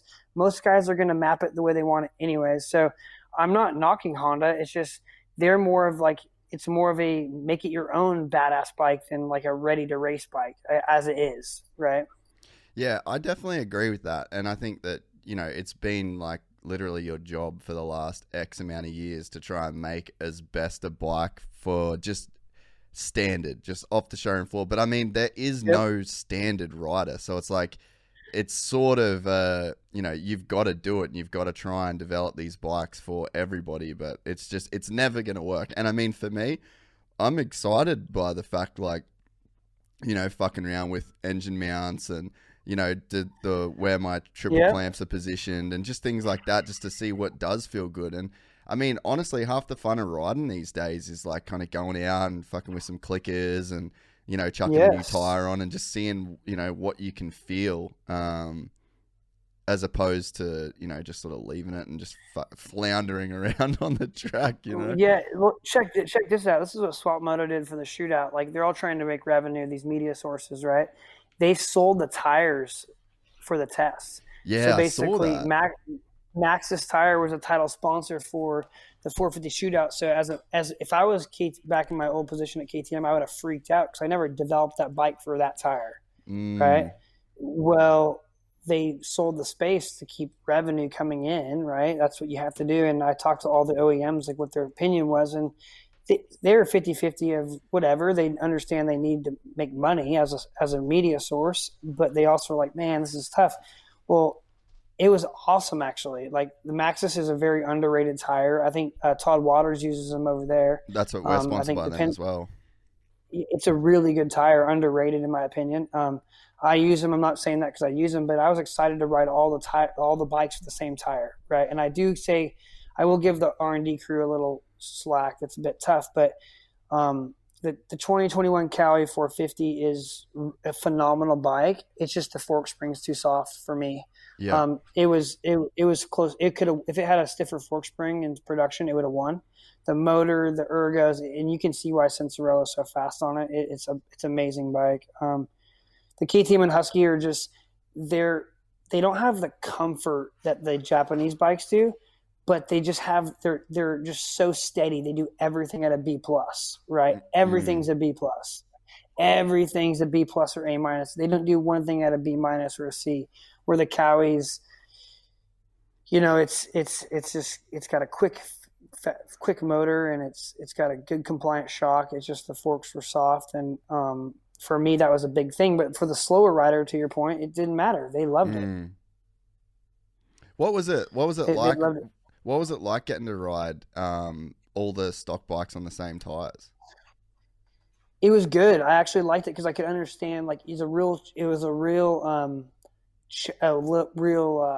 challenge for the chassis to shine, right? Because, like, if mostly the R&D guys, the guys riding don't get to pick the tires. They're usually picked off as price, right? Whoever's getting the best price on tires from Bridgestone or Dunlop. But the Yamaha guys were actually Steve Tatorsky and Preston were really blown away how good the Maxxis tires were, and they bought some before the test because they knew they was going to have them on there to make sure that all their settings were good. And they were like, man, these things are good. Like, okay, we're in a good place. And the Cowie guys, obviously McGrath uses Maxxis, and he runs them, and Jeremy's Jeremy, and he's like, I choose to run these because I can. I could get free Dunlops or get paid by Dunlop if I wanted, but Maxxis is a fun brand to work with right now. They're excited, and man, it was cool. Like, I think it was a good move, not only for Swap Moto Live to have a revenue coming in and Maxxis to invest in motorsport, but in two-wheel motorsport, but also to give a fair shake of like what the bike can do tire to tire. Yeah. No, that is super cool. We've been running those as well. We've got to deal with them, and man, I can't Do you run believe the ST or the IT? I got the IT on my bike now, just because we did like just a bunch of riding on this trip, and and I just didn't want to blow through like a good tire. But that ST's fucking good. I was really impressed by the IT though. Actually, like, I thought it'd be quite a big step back, but it really wasn't. It really isn't. It just has a better wear pattern, right? It wears a little slower than the ST, but to my point, if you don't mind getting sidetracked on tires for a second, mate, over here and even in the Dunlop, I think globally has such a stranglehold on tires, right? They have such good market share that everyone thinks that they're the best, right? Where you could take a Dunlop out to, like, the hardest track out to Pimpama, or the hardest track, or QMP where it's hard pack, right? And a Dunlop won't chunk really. It'll wear slowly. But if you take a ST, and that's a soft terrain Dunlop, if you take a soft terrain Maxxis and ST, it's going to blow apart in 40 minutes because it's a soft terrain tire, as it should. A soft terrain tire should not last on a hard packed track more than an hour. Yeah. It should be complete garbage. But Dunlop, it lasts. And so a parent is convinced that a soft terrain tire should last like a hard terrain tire. Well, there's no, like, it's like Formula One or V8 Supercar. For qualifying, they put a soft tire on and they go fast for a short period of time. Dude, so Jack, it's like you talk to Jack after, like Jack Miller after qualifying, like you'll hit him up and be like, oh, how's quality? He's like, oh, dude, I fucking, it was good, but I did my fast time on lap 3 of that tire and like the tire was fucked. Lap 3. Yeah. Lap 3. Yeah. Yeah, isn't that crazy? So like Dunlop will give a soft terrain tire to the market, and they have such a market share hold that everyone believes that tire should, soft terrain tire should last X amount of, right? So it's like Maxxis has a pretty big educational curve to get to the public that they have a ST, an intermediate, and a hard that are meant for the terrain. But Dunlop goes, you should use the MX-33. You should use the MX-3S. Like, use the soft terrain everywhere you go. Yeah. But you shouldn't. You should use a soft terrain at Coolum or a sand track, and you should use a hard terrain or intermediate terrain at a harder pack track, depending on where you want, right? So, I mean, that's just my theory on it, and I'm really stoked. Maxxis as a brand is badass. Like, they from mountain bike to moto, and it's a really cool brand to be a part of. Yeah, man, I totally agree. And I had people hit me up in my DMs, like we've been working with them since I think like June or July that I've been running those tires. That's very cool. Yeah, and they've been awesome, like here in Australia. But I've had people DM me and being like, oh, the soft tire wears pretty quick. I'm like, it's pretty much like a factory soft. Like the reason That's why exactly right. The reason why there's like Dunlops, there's like a factory Dunlop, it's because they're softer compound than the soft that they sell. Whereas you nailed it. Like, whereas Maxxis, they're giving you like the soft compound. They're giving you like the tire that you would sort of want to have, or like what you would call like a factory tire. Absolutely. No, it's just because, like, kudos to Dunlop for having such a strong marketing campaign and market, and such big. They have such huge market share that they've convinced everyone that's the tire to have. It's not a bad tire. We're not saying that, but Maxxis is underrated. I think it can. I think the rear tire. I'll say the rear tire outperforms the Dunlop. The front tire has a different character than a Dunlop. So depending on how you ride on your bike, it's gonna work differently. Yeah. No, it's cool to talk about, man. Like, obviously, for me to say it, like, A, I'm not that good of a rider, and B, they pay me every month. So it's like, it's that conflict of interest thing. I didn't know. I didn't know you used them, to be honest, right? Yeah. And that's cool. Like, I went to Maxxis because Jeremy asked if I'd help test McGrath, and then I once again could have got free Dunlops as long as I wanted to race, probably, and ride. But I was like, man, these guys are fired up. They want to support the sport, and let's just start moving forward with, like, let's try something new. And I'm so into mountain biking and cycling, and Maxxis is the best in mountain biking. So I kind of just went all two wheels with Maxxis. Yeah, that's where, like, because before I raced moto, like, I raced downhill, and it was always that minion, boy. Yep. If you didn't have that minion on your bike, you ain't shit. The Minion SS, you're off the back, right? Yeah. So we'll go back to these 2021. So the Honda, obviously, that's a package that you can make incredible. But so you're just talking about, I think that's maybe something that people get, like, it can get misconstrued as well, as you're saying it's like a bad bike, but it's like, no, we're testing the bike as it is delivered. Like, if you get it on the showroom floor and then you drive straight to Glen Helen and you put it on the track with just doing your sag and tire pressures, that's what you guys are testing. Absolutely, and I can't wait to do that in Australia. I'm going to do it. I mean, I think we should do it ourselves, right? Like, I want to do it with a consumer. And that's how we do it is we take – Swap Moto Live gets all the OEMs come out, and they're all prepped like stock form. It's not a potential test. It's on the day, like you said. So the Cowie was absolutely unbelievable, and it went from I'll go through the rankings as I did them. First place to me was the Yamaha. Well, let's go back to front. So I think the Honda was last for me.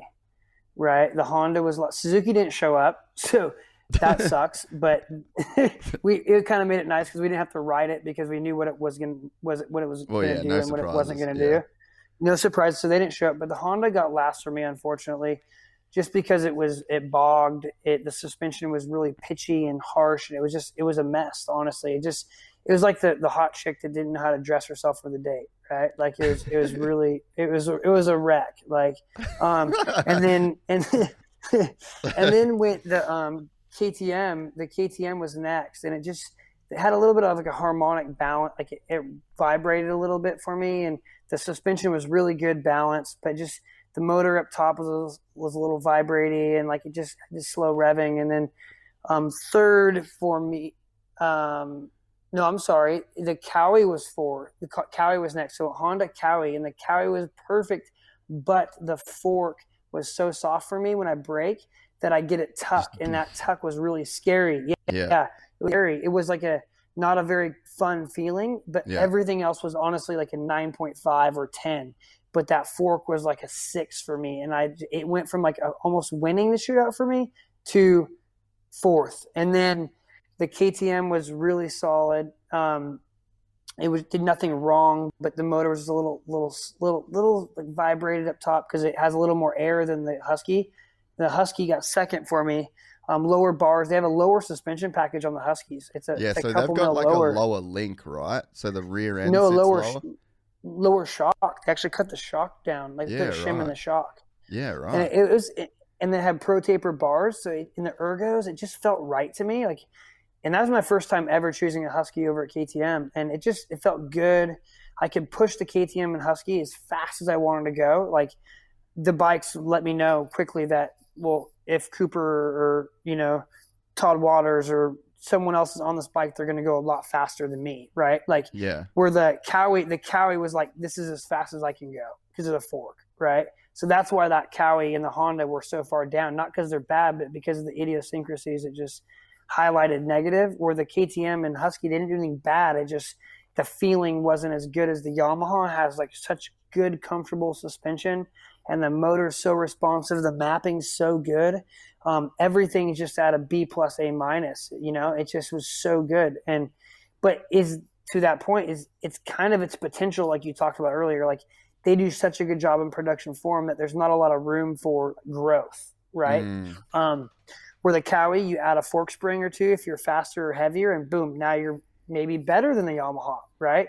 The Honda, we've done ECU and suspension, and now really small things, and now they start all leveling out, right? They start leveling out really quickly. So sorry, keep going, bro. Yeah, so that's kind of like the lay of the land, it's not a potential test. It's on the day. And Cowie's like, well, we can throw a fork spring in. And well, then now it's not a stock bike. Yeah. Right. Like, now it doesn't work. Yamaha is even kind of getting funny. Like, hey, you want to try this different map? You want to try this different seat? I'm like, is it coming on the bike? No, but it'd be cool to try, right? I'm like, on another day, I don't want to test for you. Right. Yeah. Like, I don't want to give you information. Like, you need to give me what Billy Bob can buy, not what the guy can't get. So it's a fun process. It's a really fun process. It's a long day and kind of a long month riding the bikes a little bit before to get familiar, but it's well worth it to be first to market riding all those things. And so if you want to talk about the potential, what would you say is your shootout winner in terms of potential? Like, if we re-rank them terms of... That's a great question. That's a great question. Holy cow. I would say what's available to the public, and like, okay, there's two things. Do I get a parts credit? I think the Cowie is the best bike with potential as long as I get a parts credit. And so what would you do, and what would you have to do? I would do just a fork spring and some valving on the fork and shock. The motor is amazing, and I just have a weird thing that the Kawasaki wears out too fast. I've only ridden one for about 6 months, so that's my hang up. And I can't speak from like personal experience. I only rode one for 6 months, 2 years ago. Yeah, but that's my hang up: chain guides, chain sliders, dude. Right. So like that's what you take into performance on the day with potential, the Cowie wins. Then you take the performance and potential of longevity, the KTM Husqvarna win. Yeah, right. I think that's the bike that wins, because the Yamaha, I love it. I do love it, but the ergonomics are crappy compared to the KTM. The ergonomics on the KTM are amazing. Like the Yamaha is the worst ergonomics in the class, but the motor's so good, the chassis is so good, the suspension's so good that it overshadows those pieces. Yeah, okay. But see, I haven't spent too much time. Actually, I'll speak on your Cowie point for starters. When I had a Cowie for a year and I fucking hated it, but it was back in, I think it was like 09 or something, and like couldn't get the thing jetted right. It was just I just couldn't stand the thing. And then my brother got the 450, and my dad we've always had Hondas our whole life. And Dad, every time I'd walk in that shed, Dad was fucking livid because he's like, another fucking chain guide, another fucking like everything just went to shit on the thing, and he's just like, how do they sell this shit? I know, and is it different in 2021? I don't know, right? Like, I mean, I don't know either. Don't, but history has shown that it's not good, right? So the Honda 450, I still think I can't give it the nod on, we don't have enough time and development on that's an all new bike. I think 2022 into about 6 months from now, seeing what the guys do globally with developing it and finding its idiosyncrasies, I think it'll be a good bike. But right now the Cowie would be the leader, just straight performance, with just, if you could potentially go ride with and having a parts budget, I think the Cowie is one of the better platforms. That's super cool to hear that. Yeah, and man, you're so right though. Like, that Honda looks so good. Oh, it's a blood red, brand new blood red plastics. I mean, I don't think it's a better looking bike, right? Like, they are so badass. The fit and finish of a Honda is unmatched, I think. And they talk about quality control. Those things last forever. The bolt, they change. They're the standard of what all bikes chase now, with the bigger bolts and the better quality, right? So, yeah, it'll be interesting to see what comes of development on that Honda for the factory team. Dude, before I got my 350, I've been riding a 2015 CRF 450 that has 98 hours on it. Like a death trap?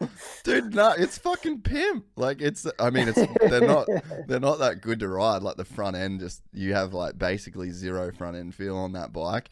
Even my mate Cam, he's a mountain biker, and he rips on a mountain. I'm gonna link you two up big time when you get over here. But like, he rides good on a moto, and he come in after riding, and he's like, "Hey, what do you reckon's wrong with the front of this bike?" And I'm like, "It's a 2015 Honda. That's what's wrong with it." Yeah. It's wild. But dude, 97 hours, man. And like, it's still, like, it's got a Kickstarter, but she still starts first go every time. And like, I could literally drive to my dad's house right now, pick that bike up, put 2 hours on it, and go put it back in the shed. And there's just nothing is going to go wrong with that bike. That's Honda. It's tried and true, right? Like, the Yamaha is supposed to be, I mean, I've had pretty good luck with mine, but I grenaded one a year ago at Vet Worlds out of nowhere. The skirt broke on the piston. So, yeah, I think it's. I keep all my bikes stock as far as motor now, and they last forever. And it's just basically like a Skittle, right? Pick your favorite color Skittle, and you're gonna be good. So I haven't spent too much time on the Yamaha 450. But the 250F, I think that's my favorite 250F I think I've ever ridden, as along with that Charlie Costanzo RMZ 250. Yep. But I wouldn't want to own one of those, because I got to kick it. Like, there's just a bunch of, it's like, well, it's fucking 2020, bro. It's 2020. We ain't kicking bikes in 2020. But the ergos on that bike, it does feel weird, but I feel really good riding that bike. Is it different to the 450? Because I haven't spent that much time on it. It's similar. It's actually really similar. On the 250, the 2021 is even better. The 250 Yamaha. It's really? I rode that 2 weeks ago. They went to the 450 chassis on that, and really? They updated. Yeah, that's the 250F for 2020. 250F Yamaha is all new for 2021. Yeah, they look sick. And and it's really good. But on chassis, the chassis is I'd say it's almost a 10 for a Yamaha. It's amazing, but they Wow. did take away a little bit. They took a little bit of bottom end out of. They took that power, that gnarly bottom end power, and they shifted it towards the middle to the top a little more, so it doesn't have that like grunt. It's kind of it's more of a quicker revving Yamaha 250 with a less grunt. So it'll be interesting to see how it stacks up against the new Cowie. The 2021 Cowie 250F is same thing, is similar to the 450 with hydraulic clutch, electric start. They improved top end and mid range. That bike's phenomenal this year. I loved that thing when I rode it about a month ago. It's really, really, really good. Have you had a chance to back the 250Fs yet, or is that still waiting to happen? That'll be next Tuesday, actually. Yeah. That'll be next Tuesday at Kahia. We'll do all the 250Fs. I rode the 2021 Honda yesterday, and it's exactly the same as I was the going to 20. say, do we need to talk about that? No, there's nothing to talk about. They didn't even change the graphics. So they had a bid on that. They were trying to rush that 450. Yeah. No, so I think the bikes for the overall shootout win, the Yamaha is going to be the one to get, and I think the Cowie is going to be the closest one to trying to take the win this year. It's a better 250F than 450. The suspension's balanced phenomenal. The motor's improved. So if you can get it's going to be close. I think the new Cowie is going to be one that's going to shock everyone in the shootout. It could win a shootout or two. That 2021 Yamaha, if they took a little bit of that bottom away, do you reckon that's a pretty easy fix? Like if we talk about the potential, like you can get that back, or is it a big change? I don't think it's not a negative change. It's like different, right? They made it. It's more fun to ride because it's like quicker and it shifted the power. I don't think the consumer is going to be bummed on it because it's more fun to ride, right? Like it's not as short of it doesn't rev like roar and like sign off. It's like re-up. Like it has like a funner. For me, it's better, but it's maybe you might lose a little bit of that guy that wants to be in third gear and roll it on like a 350. It doesn't run like that anymore. It doesn't run like that. But for like a pro guy, like the race teams are going to have no issue. Like it's going to be only positive because the chassis are so good. It's incredible. The chassis is so much better going from like tacky to hard pack. It's incredible. Like Yamaha crushed it on this thing, and it was interesting. I didn't know they were even changing it. It looks exactly the same, but it's all new. New front axle, new frame, new cylinder head, new crank. Like it's an all new 250F for 2021. Yeah, that to me, I've never ridden a stock 250F as good as that Yamaha. And like when I went to Townley's, when we did Townley's, it was like we were fucking blind after Supercross. Like me and Sam, we got in 45. We got into our hotel 45 minutes before Townley picked us up, and we packed up. We packed up the hotel room, and then got some sleep. I slept with my phone in my hand, like on my face, so that when BT called, I'd wake up. And then we drove like 3 hours to his house, and then we went straight to this sand track, and that was the first time I ever rode that bike, and my hangover was gone. I was like, holy fuck, I actually feel good. Yeah, you're all smooth, not trying too hard, just thin blood. Just the arm pump and the shake like leveled itself out. Yeah. Oh no, they've you can see why Star is just dominating, right? Like they're such a cowboy team. They just want to win. They're hiring every Tom, Dick, and Larry and building phenomenal race bikes, and that bike's a great platform to win. And in any privateer that basically loses the Yamaha 250F is basically what the KTM 450 is to a privateer, right? If you know you want to be competitive, you're getting a Yamaha 250F, right? If in the lights class, if you want to be competitive on 450, you go buy a KTM or Husqvarna because you just know it's going to last good. It's a great power plant, and you're going to be competitive out of the gate. So, yeah, kudos to Yamaha. Like that thing's. I'm pumped for Cowie once again though. Like, is it going to last? Like, I'm not saying it's not, but like it's the reputation. It precedes, from Pat. Yeah, it's a bit of an issue with the reputation, but I'm not going to go on record saying it won't last because I don't know. I have not ridden it, right? So like for a period of time, but it's going to be a cool shootout. I'm excited for next Tuesday. How far have 250Fs come? because it feels like that bike, like that platform, I guess you'd call it, has just come such a fucking long way. You know how I know it has come a long way? I rode the 2021 CRF 250, and that thing is as slow as molasses, man. It is. It's a great motorcycle. It's like a great foundation. It's like the perfect 250F for a kid to come off like a super mini and getting on like it's that slow, right? Where if you get on a 250F, I could not believe how slow it was, but it handles good. It feels good. It's just that slow. Like a KTM 125 is faster than a Honda 250F for sure. it's so bad, but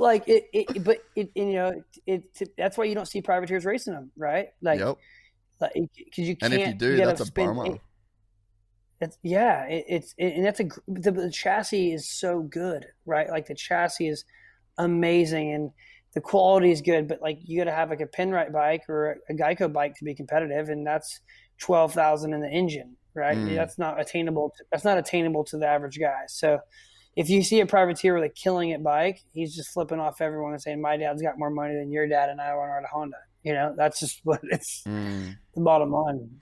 So the point that you brought up before about like if you want to be a privateer in the 450 class, you got to be on a KTM, and if you want to be a privateer in the 250 class, you got to be on a Yamaha. It's crazy. Do you follow that Jeff Walker? Do you know who Jeff Walker is? Yeah. So that dude's a fucking legitimate G in the moto game, and he's like insanely underrated. But he did this video. Did you watch it on YouTube where he compared lap times on his 450 2020 Honda to his 2020 KTM? And he's a privateer, and he's like, I have to get off this Honda. And then he got on, don't quote me, people can go look up the YouTube video. I'm pretty sure it was 3 seconds a lap faster. Oh my God, that's crazy. But I believe it. I completely believe it. I mean, I'm looking at this guy's platform now, and it's legit. He does a good job. Like, dude, he's honestly killing it, man. Yeah, he's got a great platform. Like, yeah, it's good. It's really good. But yeah, I mean, to your point, like he's a privateer, and it's like he's going and he's doing these nationals, and he wants to do good when he's at the nationals, and he basically had to switch platforms because with what you can achieve as a privateer, like what you have the ability to change. He's gone, I just need to be on this thing. Yeah, you can, and going back to what we first started on this call is track that KTM platform never doesn't go 2% different, right? It's like always the same. Where I think the Yamaha might be 7% different, right? Maybe 10%. Okay, so you take that into consideration. Like my bike feels good everywhere. Like that's one thing I joked. I was on a road trip with my partner and sitting over next to me, and he's like, I went to East Street up in NorCal. I've never been there. I saw that. It looks sick. Yeah, it was fun. And I came in, oh man, I love my bike. My bike's sick. And then we went to a track in South Lake Tahoe, and it's a little sand pit that Sean Palmer had, him and some friends, and I rode it there. I'm like, oh, I love my bike. Like, it's just when you can go from a sand track to like a slick track to a hard pack track, and your bike's always good, you have a great foundation. But if you're tweaking it from track to track to track, you're not stoked. Right? Like that's when you're not comfy. So one of the things that I wanted to ask you, and thanks for the rundown too. That's pretty cool for people that thanks, man, that are looking to buy a 2021 model. I literally do not think you could find a more honest review of stock bike. And that's why I fucking love you, dog. yeah, thanks. No, that's like I said, I'm excited to get to Oz, and I'm gonna come with no agenda because I really want to keep that transparency, right? Like, I always want to earn enough cash on my own where I can buy what I want and ride when I want. And if the opportunity comes up to work with an OEM or a dealership or something that it can benefit all parties, that's one thing. But I'd hate to lose the credibility of not having, to be a conflict of interest. So, yeah. Well, yeah, I mean, I think we could definitely, we can do some stuff because, I mean, there's not that many people doing that shit down here, and I reckon, we'll definitely be able to get some cool stuff. It'd be fun.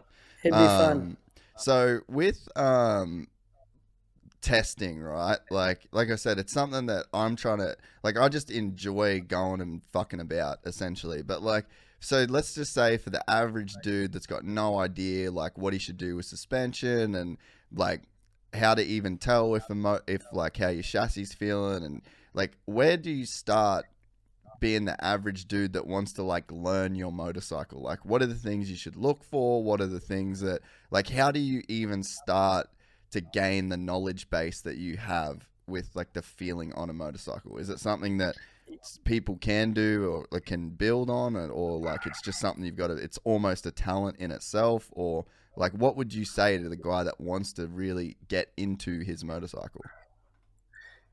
You said it in that statement. It's learn your motorcycle. How do you get to learn your bike, right? And how you get to learn your bike is by riding it in stock trim or how it came if you bought it secondhand, and understanding what it does bad, right? Don't try to reinvent the wheel right out of the gate, just like we talked about the factory guys. So I took my Yamaha 450, and I heard those things, oh, they're not good and they're hard to race, all those misconceptions. And I was like, man, I kind of like it. And I've obviously rode them before because I referenced them from KTM. KTM owned one just to see if we could, if there's something there.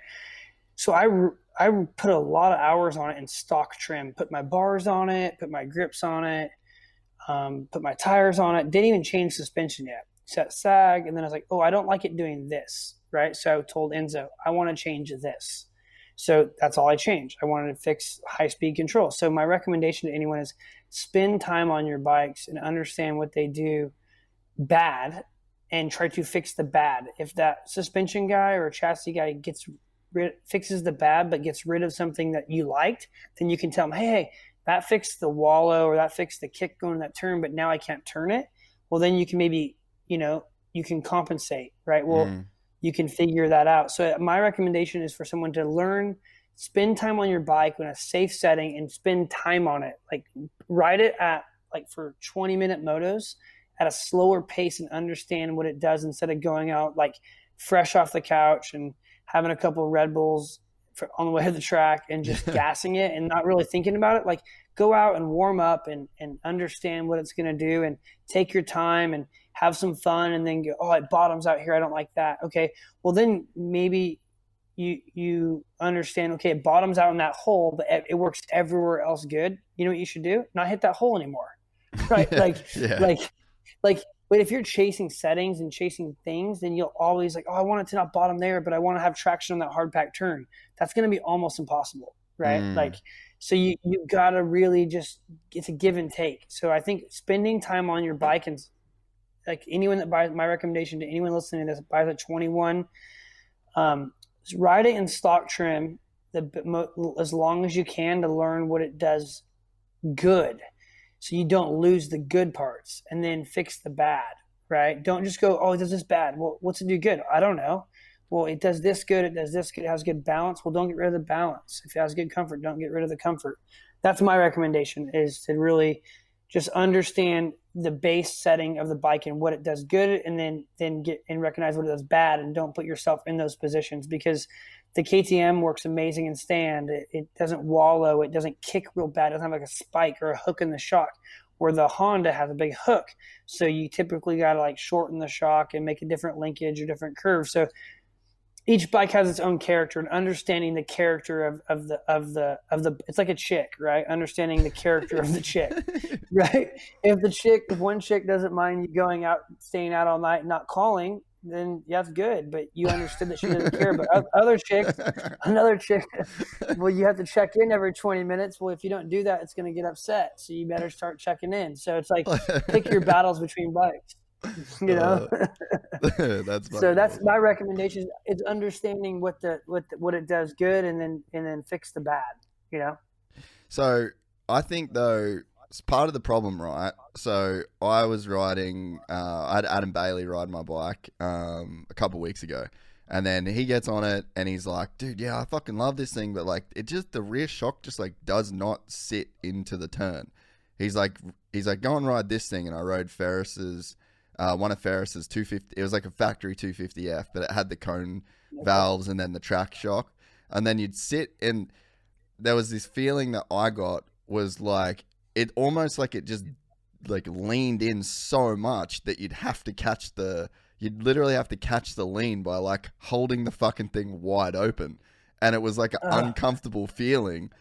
But then as I rode it more, I was like, dude, I'm actually just turning fast now, because it's like the bike really sits into the turn to the point where I fucking have to like gas it. Whereas mine, it like gets in and it gets sort of halfway in and almost like rebounds out a little bit in the middle of the turn. That's what I was going to say.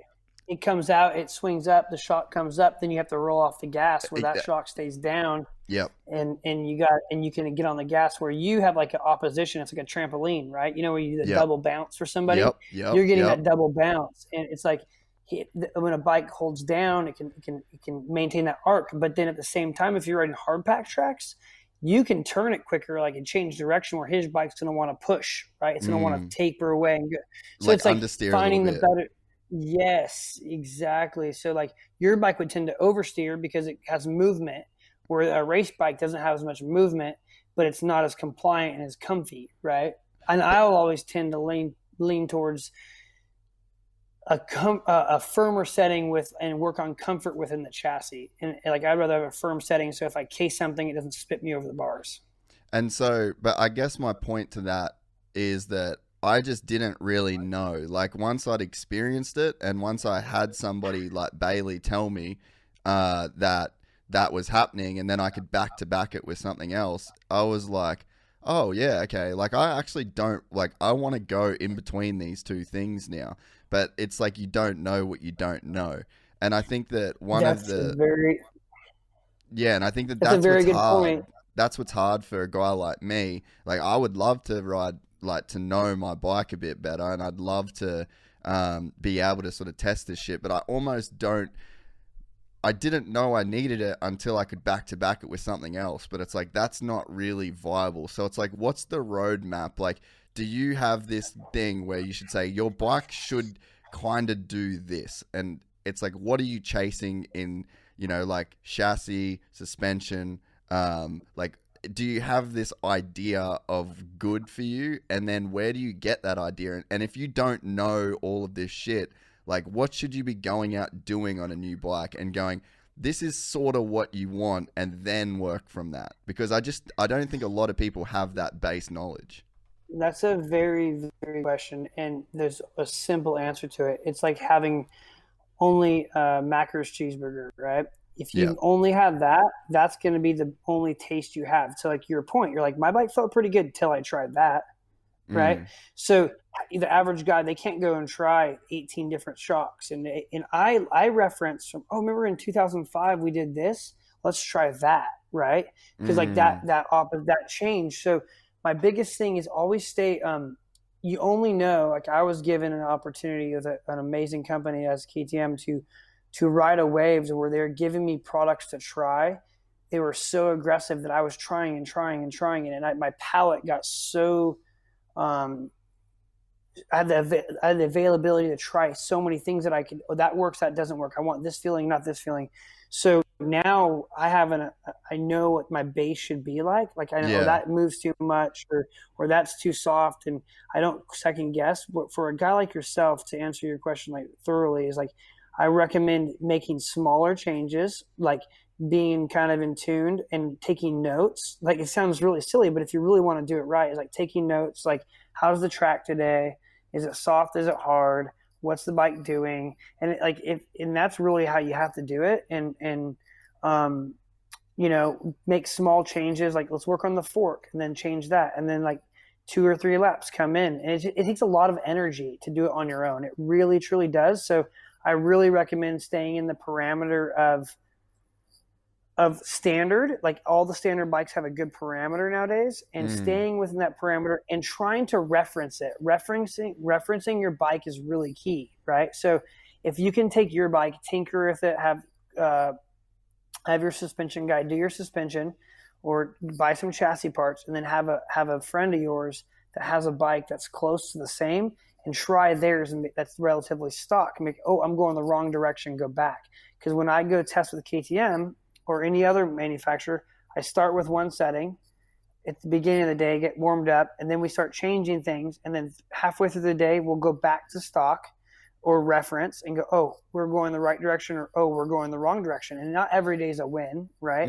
So it's like, oh, we're going the wrong direction. So then we start back over and go. And it's like I said, it's very monotonous, but I think all the models now are in a very good direction, and it's important to reference back to what works. So especially with clickers, right? You can keep a logbook of what you got, and oh, I'm lost. Go back to your stock clickers. Go back to that. Hit reset, right? Just reset. Go back to stock. Boom. Even tires. Okay, let's go all back to stock. I'm not liking my bike. Go all back. Oh my gosh, it was my tires, or it was my triple clamp. Like a triple clamp could do it, right? But when you're having a good day riding and you got good energy and you got good, you're no injuries, your enthusiasm will override some idiosyncrasies with your bike usually. But when you're tired and you're hangry and you're not having a good day and you're struggling and your friends passing you that shouldn't pass you, you immediately lean towards the bike. You don't look at yourself. So it's important to like just don't freak out on the day and just always quality control your bike. Like, okay, check it, go back to the reference and start over.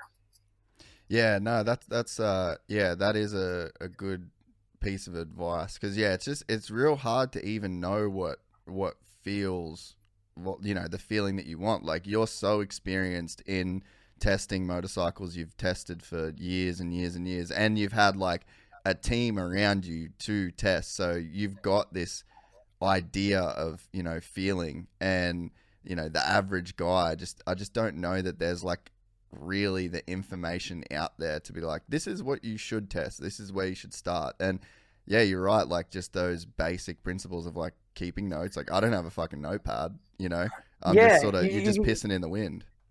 Yeah, I would keep a little logbook, like a little diary, and like you make a change on this track, it works good. And that's the beauty of that air fork on the KTM, is you can go up, like, in a sand track, you can go up 0.2 bar or 0.4 bar. And I can't do that on my Yamaha in a minute and a half, right? I have springs. So there's positives and negatives to like different technology, right? But yeah, that's one thing. I was talking shit a little bit on Kiefer, Kiefer Inc. He does a phenomenal job with his testing about his bias and whatnot. But that's where he is very good, is he has a great, if anyone's looking for information, he does a very good job of communicating to people on kieferinc.com or something like that. I'm sure most of your listeners probably tune in because he has a wealth of knowledge that he rides 3-4 days a week still in his mid 40s, and he does a good job with it. I'm not in the position to do that all the time, but I quality control my bikes myself. Like, I get it set and I don't fuck with them. Like and then I know my Yamaha doesn't do X good, so I don't put it in that position. Right? Like don't try to put the square peg in the round hole, right? Just don't. You can't make a Honda feel like a KTM. You can't make a KTM feel like a Honda. Like, you just can't. You gotta make it your own and work in the parameters what that technology is. Yeah, dude, that makes a bunch of sense, and I think that there's a bunch of factory riders too that could probably take that advice. Yeah, no, it's true, right? And I defend the factory riders almost every time because the teams want to accommodate them, right? So where Roger DeCoster does not accommodate them. Now, this is the package, you're running it, right? Like, this is the package. We win on this package. Mitch Payton, very much the same. But when you're a younger team manager and you're not a team, unless he's very good, Tony, he's like, this is our package. It's proven. And it is proven, right? So, JGR is not proven. So there's a question mark, and the rider doesn't trust them. So yeah. There's doubt, right? And like, going back to the CDR team, there's not doubt. I think the Australian way is you go to CDR. Yeah. Yeah. Right. So, when there's technology and there's technology and enthusiasm and whatnot, there comes doubt sometimes if it doesn't work. Yeah, dude, for sure, huh? So I want to just go back to that air fork real quick. So for Pete, like, I haven't really been able to find a bunch on, like, let's say, tuning the air fork, because my shit is still stock. Actually, I got to run cone valves for the race that I did, which was pretty fucking sick, but I couldn't feel my hands, let alone my forks. So wasted experience. Yeah. But yeah, I'm just back on the stock stuff now. When to tune the air fork, when should you put pressure in, and when should you touch clickers? So the air is your spring. Yeah. Like, right? Your air is not your dampening. Yeah. So your spring will position is like, so if you're going down a hill and you're like, man, my bike's so deep in the front and the back's kicking, my first recommendation to you is to add some fork pressure, right? Add some air in the forks to get the front end up, right? So then you're like, okay, that now my position's right, but now it's hard in my hands. That's when you'll go to your clickers and start working on your compression. And and then if you're coming into a turn and it's hitting a bump and popping in your face, or it's skating, then you'll start, depending on what you want to do, you'll mess with your rebound. But also with that is your rear can affect the front, right? But I think going to the air fork is mainly it's just your spring. Don't overthink it. It's not your dampening. It can act as dampening, like as comfort, but it's what holds you up in the air, right? So if you let the air out, the bike's got no pressure. It's like a stink bug, right? It's like it's tied down the back of the truck. Well, as soon as you put pressure on it, it starts lifting it up in the air. So if you were at a sand track per se, and you like really deep sand, and you're okay, well, you should probably go up on your fork pressure because you want it to hold up and get that balance a little more high in the front, low in the back to keep it stable. If you're riding a harder pack track, which typically most of them are in Australia, you want to run more of a balanced setting. So you want your bike to be very balanced so you can turn it and turn out of the ruts and stay in them. So that's typically when you want to just work on your balance with your fork pressure. So if your balance is good, like you're not low, you're not pushing off the bars, if you're not, like feeling it's too tall, if it's not pushing in turns, then your fork pressure is right. Then you can start working with you're like, oh, it's too harsh when I land, and it's getting that mid stroke, and it's harsh in the mid stroke. That's your compression, and then you can start working with your clickers. And so where would you start if would you want to do your air pressure in your forks first, and then that's going to get you the base, and then go to compression? But so where do you put your compression clickers to do the initial your spring rate essentially? So like your clickers, I would put them right where they come standard, like right in the middle. So if there's 36 clicks, go 18, right? If there's 24, go 12, quick right? maths. So start in the middle. Yep, right in the middle, right? And then you can start tuning. And I go, the KTM clickers are actually very sensitive. You can feel one click actually. Yeah, you can. So what I would do, what I tend to do is like, if my balance is correct and I'm feeling like it's too soft or too firm, I'll make a big swing, like 3 to 4 clicks, to make sure I'm correct, right? Like, oh gosh, that was too much. And then I'll taper back 2, right? Like I won't go little. I'll just make a big swing, 3 or 4 clicks. Oh, that's good.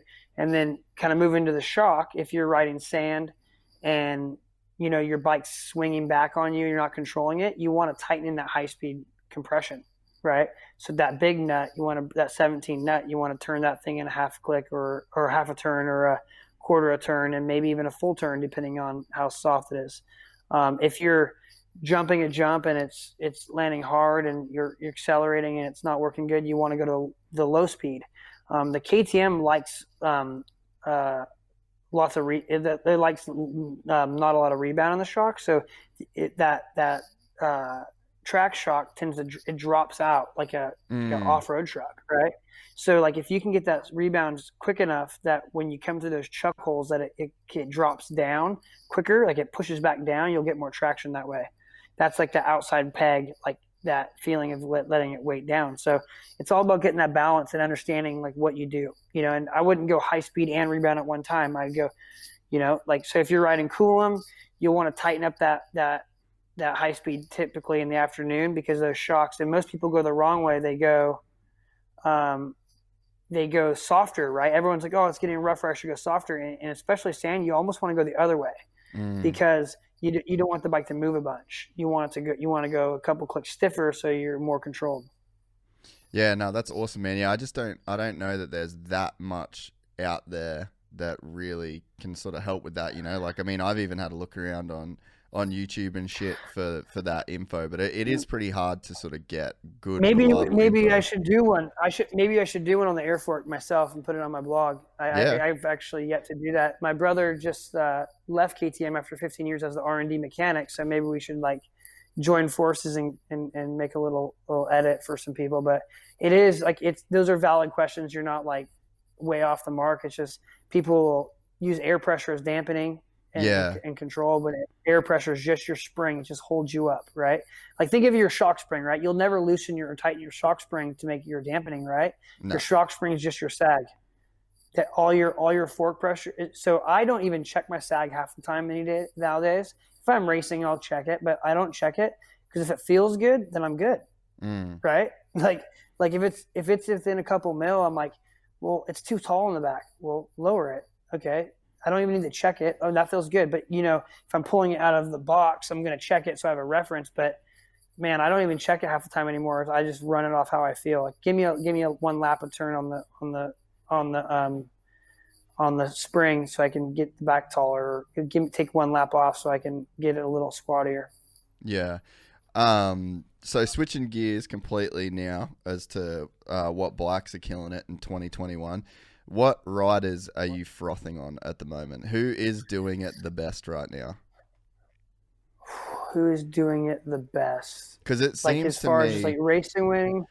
Dude, I'm just talking straight riding. Because I mean, there are some dudes right now. Like, this is Brad. You know who's my favorite? My favorite, Adam Cincerella.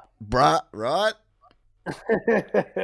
You know why I like him? Because he's so he's got that Kenny Roczen flair, right? Like that when Kenny was like before he broke his arms, that scrub, that flair. But then he has him and Nick Wade worked so good on his technique. Like he has that flair that makes it look unattainable, but then also does things that's like very robotic that you need to be robotic. He has this amazing balance. He's my absolute favorite to watch right now. Cincerello, he's tall, but he tucks. He's got that dip, that elbow dip scrub. I think he's my absolute favorite. My worst guy to watch by far is Jeremy Martin. He's just bobblehead, like just meathead, hit every bump. And then Ferrandis is probably the close second. I love how that guy rides too. So you have two guys, that are just like, I think Cincerella is one of my favorites. And Kenny's rad. Christian Craig at Paula was unbelievable. Christian Craig at Paula was insane. Like his intensity, he had this hunger that I've never seen Christian have. So I'd say Adam and Christian and Ferrandis are probably like the way that I can see. Like if I could pick a way for like training a guy to emulate, it'd be those guys. Those guys are just the package. It's funny though, man, because they're the tall dudes, and traditionally, like if you go and you let's look at tall guys as like Villeman and Preston. Like we were never. Yeah. Let's go back 10 years ago, bro. You're right. You were never picking a tall guy to have the best style in the sport, and now all the tall dudes have the coolest style in the sport. Like technique has changed, and I think that one of the things that I've noticed in I've just been full technique geeking. Like ever since I started jiu-jitsu and I realized what technique was and like how you should drill and practice technique, and like I could see my own muscle. Like I watch footage of me rolling jiu-jitsu now and I'm just like, Jesus Christ, dude, like you're doing like real weird cool shit that you can sort of like there is like a technique, and it's more so, it's not even technique as much as it's just like proprioception. Like my leg, like say when I'm taking somebody's back in jiu-jitsu, like they're trying to defend by like closing this space so I can't like put my hook in to their leg. And all of a sudden like your leg comes up and out, and then the heel just like chops in, and it's like no matter what defenses they're doing, there's the technique that you work on and that you build, and the proprioception, the feeling that you have with your body, it's just like, and just comes in and fucking, no matter what they're doing, they're getting their back taken.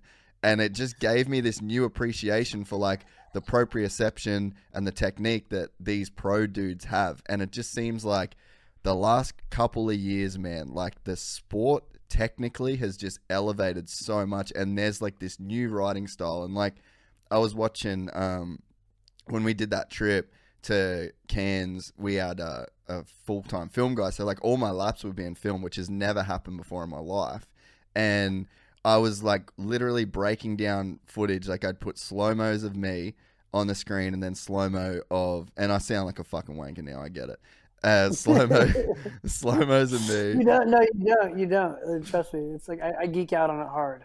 But like there was me, slow-mo of me, and then a slow-mo of Chase Sexton. And I'm like, I look good, but I don't look like that. And I'm just trying to pick up the details. And one of the things that I really noticed, that it was like light bulb moment, and me and Todd had like a 45-minute conversation about it, is that when you watch guys like Chase Sexton and you watch these like, and Cincerello, their knee line never passes, not even their toe line. Their knee line never passes like the arch in their foot, where like their heel, where like their foot and their tib fib even meet.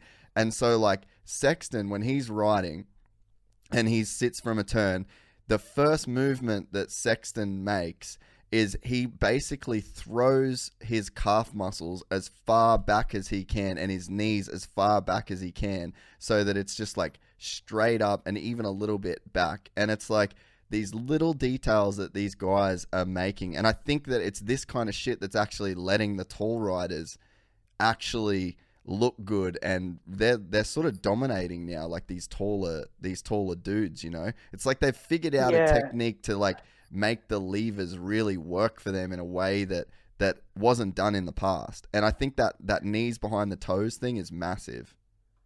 I agree with you, but it's what's funny is I said Adam, I said Ferrandis, right? I said Craig, but we didn't mention any of the title holders, right? Like Osborne has the worst form. Osborne has the worst looking style. I'm like the biggest Zach Osborne personal fan as a person. Dude, he's a lord. So. He's the lord. But I don't want to ride like him. I don't want to ride. But he gets it done, and in Tomac he hammers through stuff and beats his way through it. But Jay Marmont was the same. Yeah, it's like I'm very like I call myself SpongeBob SquarePants, right? Like I'm very old school, like elbows up, broad shoulders, like robotic. Like I don't scrub really. Like I can whip it, like on the right jump. I can still crank some whips, but it's very. I don't turn down. Like I'm very robotic, like two stroke, because I always have my finger on the clutch, right? In case it's going to bog, just from all those years. It's not going to bog. It's going to quit, right? It's not going to bog. And then the clutch ain't helping you, son. Yeah.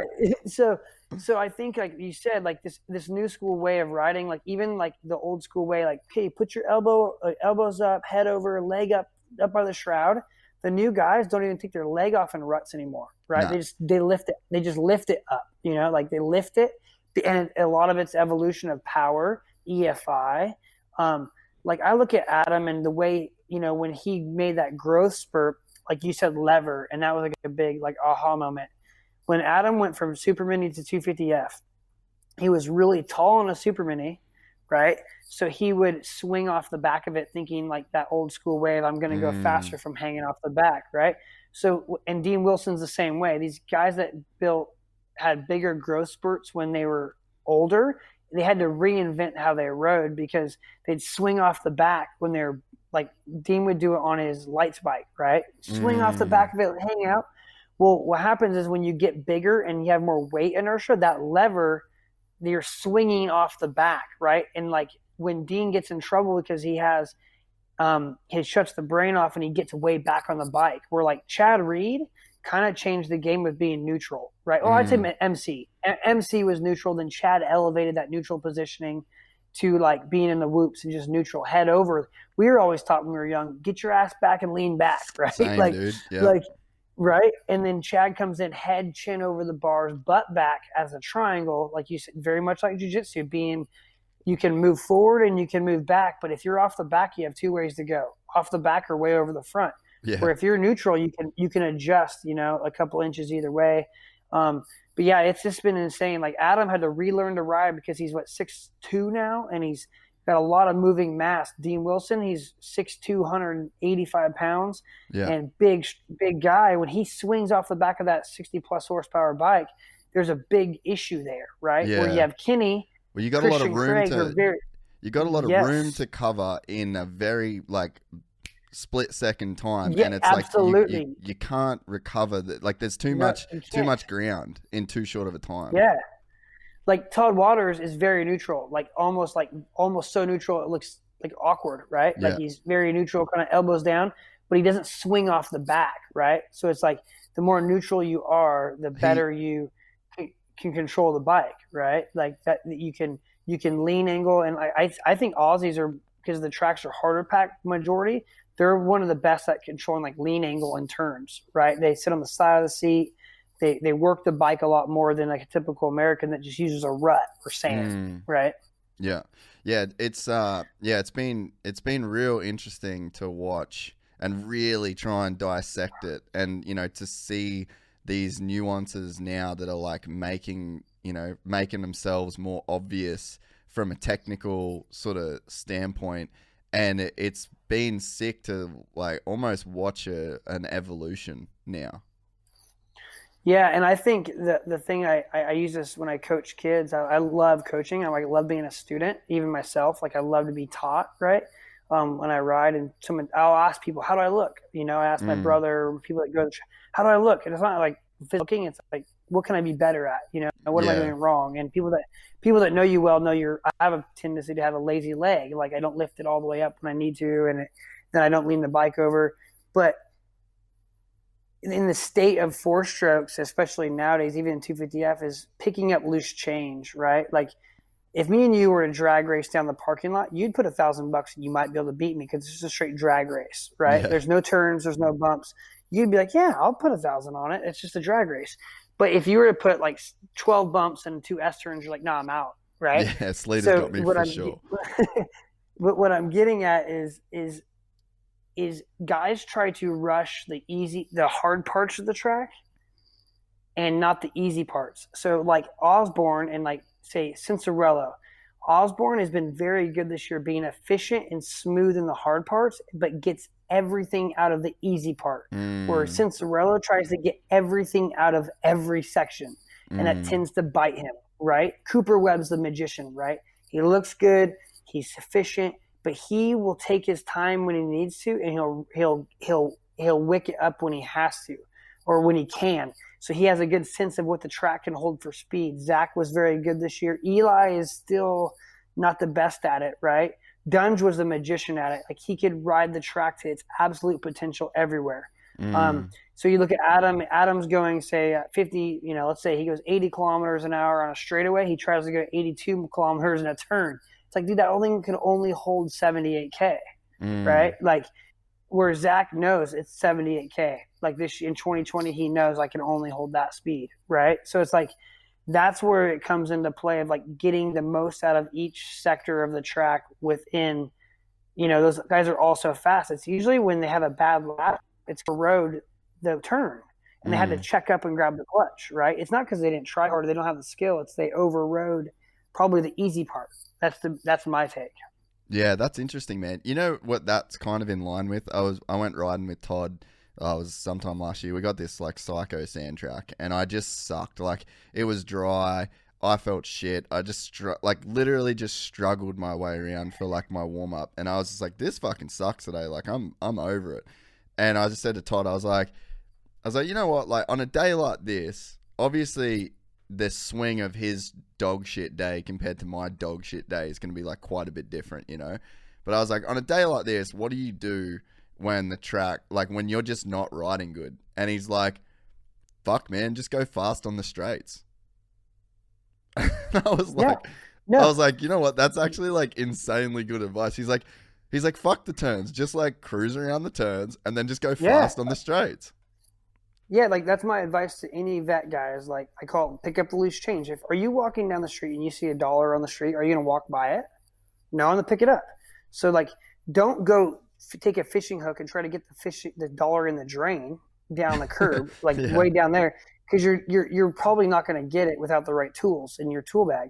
But if on that sidewalk, if it's just the wind's blowing it and you can just grab it, you're going to pick it up. So it's like on the straightaway, take your time in the turn, take a breath, look up, keep your knees tight, drop your heels, balls of your feet, squeeze tight, head over the bars, and go fast in a straight line, right? Like that's easy. Turn right. If you're not going to jump that double, go fast over the double. Don't just go slow over it. Go like absorb the next one, then go fast again. Like don't complicate the hard parts. Make the hard parts almost a rest section essentially, right? Take your time for them and then pick up the easy loose change everywhere else.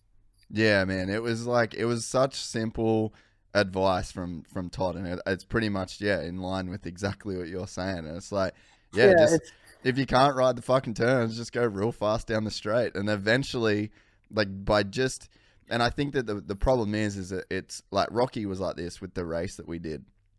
I just couldn't get momentum anywhere, dude. Like, it was so rough.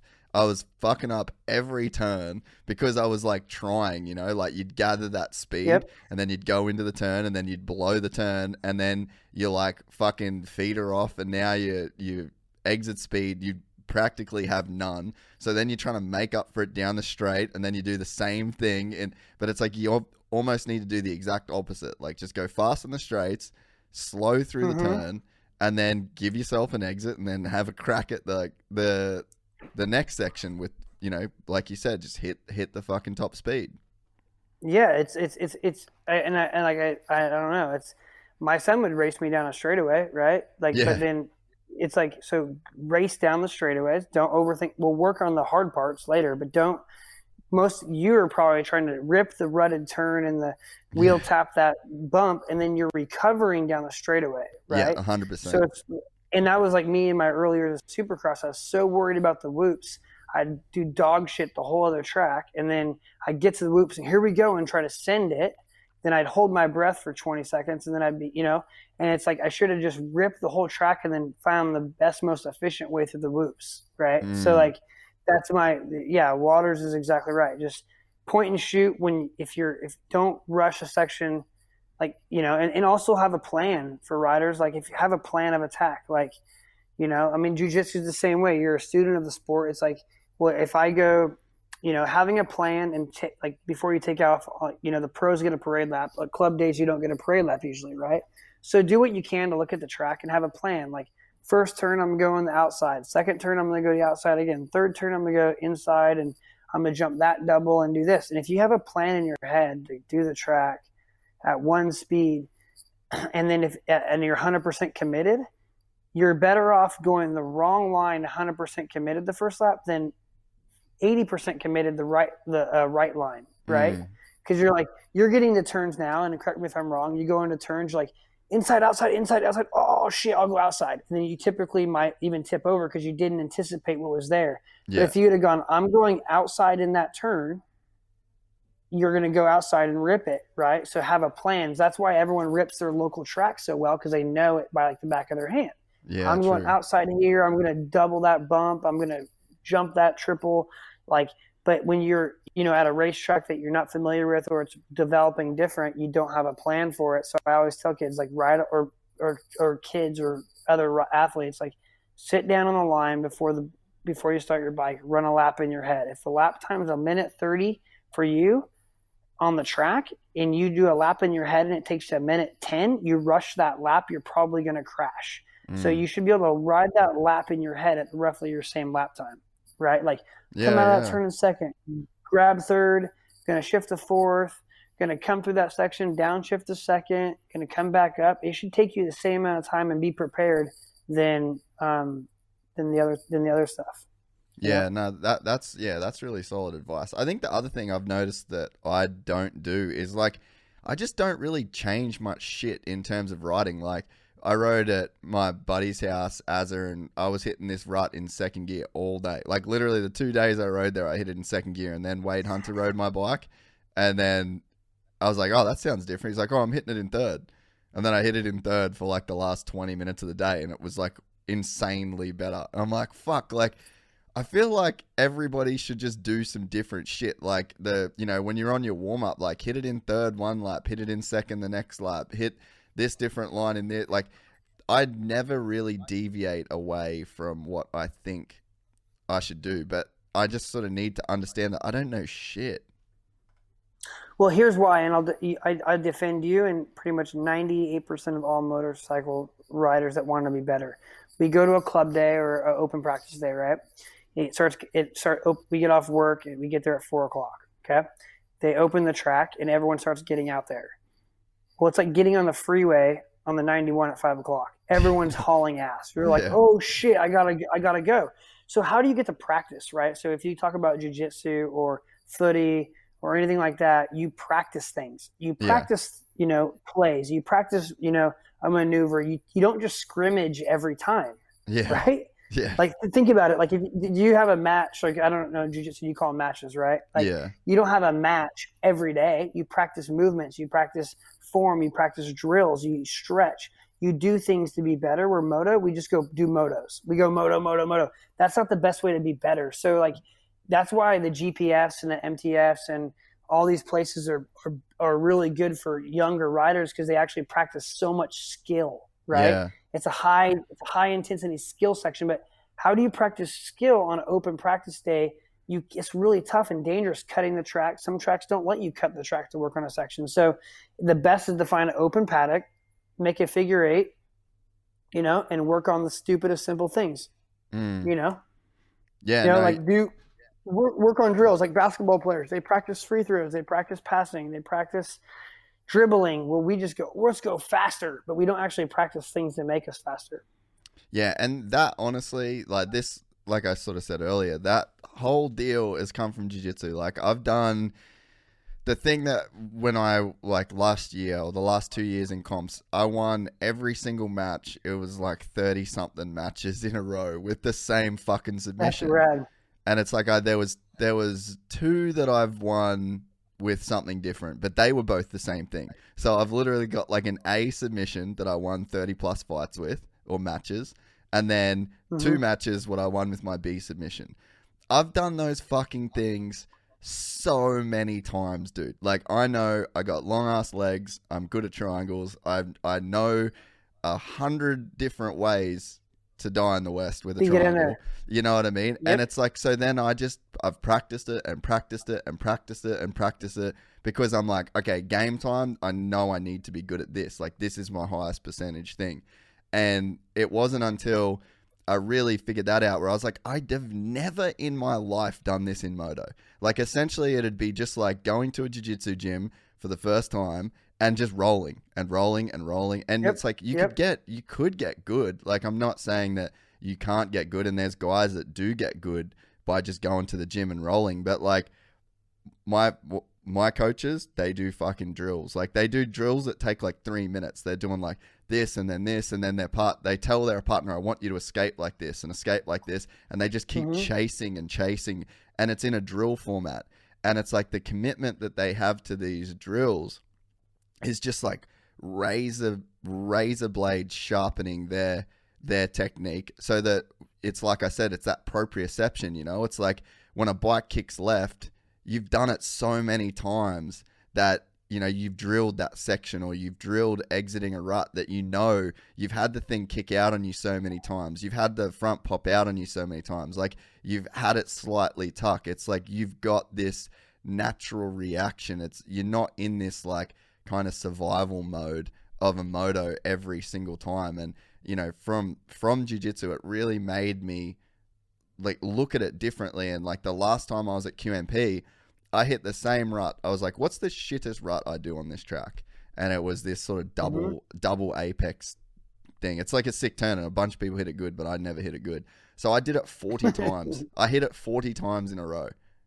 Luckily it was Thursday morning. There's no one really there, and I could cut the track. But it's to what you said, and it's like, I think there's this mentality too that you have. It's exactly what you just said, where you think that, you're on the 405, and it's like you get on the exit, you pull on the freeway, and then it's like you're on it in all the traffic until you pull off. And then that's pretty much what it's like when we're sort of just going out doing motos. But man, just the improvement. I hit that one rut 40 times, went in, got a drink, come out. I was riding the rest of the track better, insane amounts better.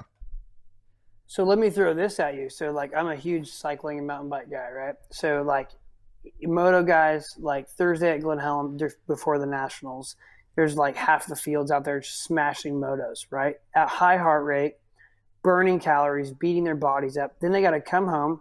They got to rehydrate. They got to recover. They got to pack their food. They pack their gear, eat dinner, get on a flight at sunrise. I mean, you've done this rat race, right? Yeah. Get on a flight at 4 a.m., fly across the country with bad air, lose 2-3 hours of time, maybe 4, have swollen ankles, and then go race the next day. If you told a cyclist or a mountain bike racer, hey, you're going to go do a full-blown hour XC race at the highest heart rate, high heart rate, and then race again in 2 days, they're like, no way, we can't do that. We're going to be smoked, right? Like, we can't do that. This is where our sport is bad. Like, we demand so much out of our bodies in moto because it's so talent-based and then the fitness is right there that we need to taper. Riders aren't tapering their bodies. So what Gareth Swanepoel has done, and I hope he doesn't get pissed me telling everyone, but what he does is called tempo training, right? So like for cyclists, you'll go out and ride at your heart rate 130 to 140. Like you're burning calories, you're getting good blood flow, you're working hard, but then you're getting good muscle memory, but you're not overexerting yourself, right? So how do you do that with moto?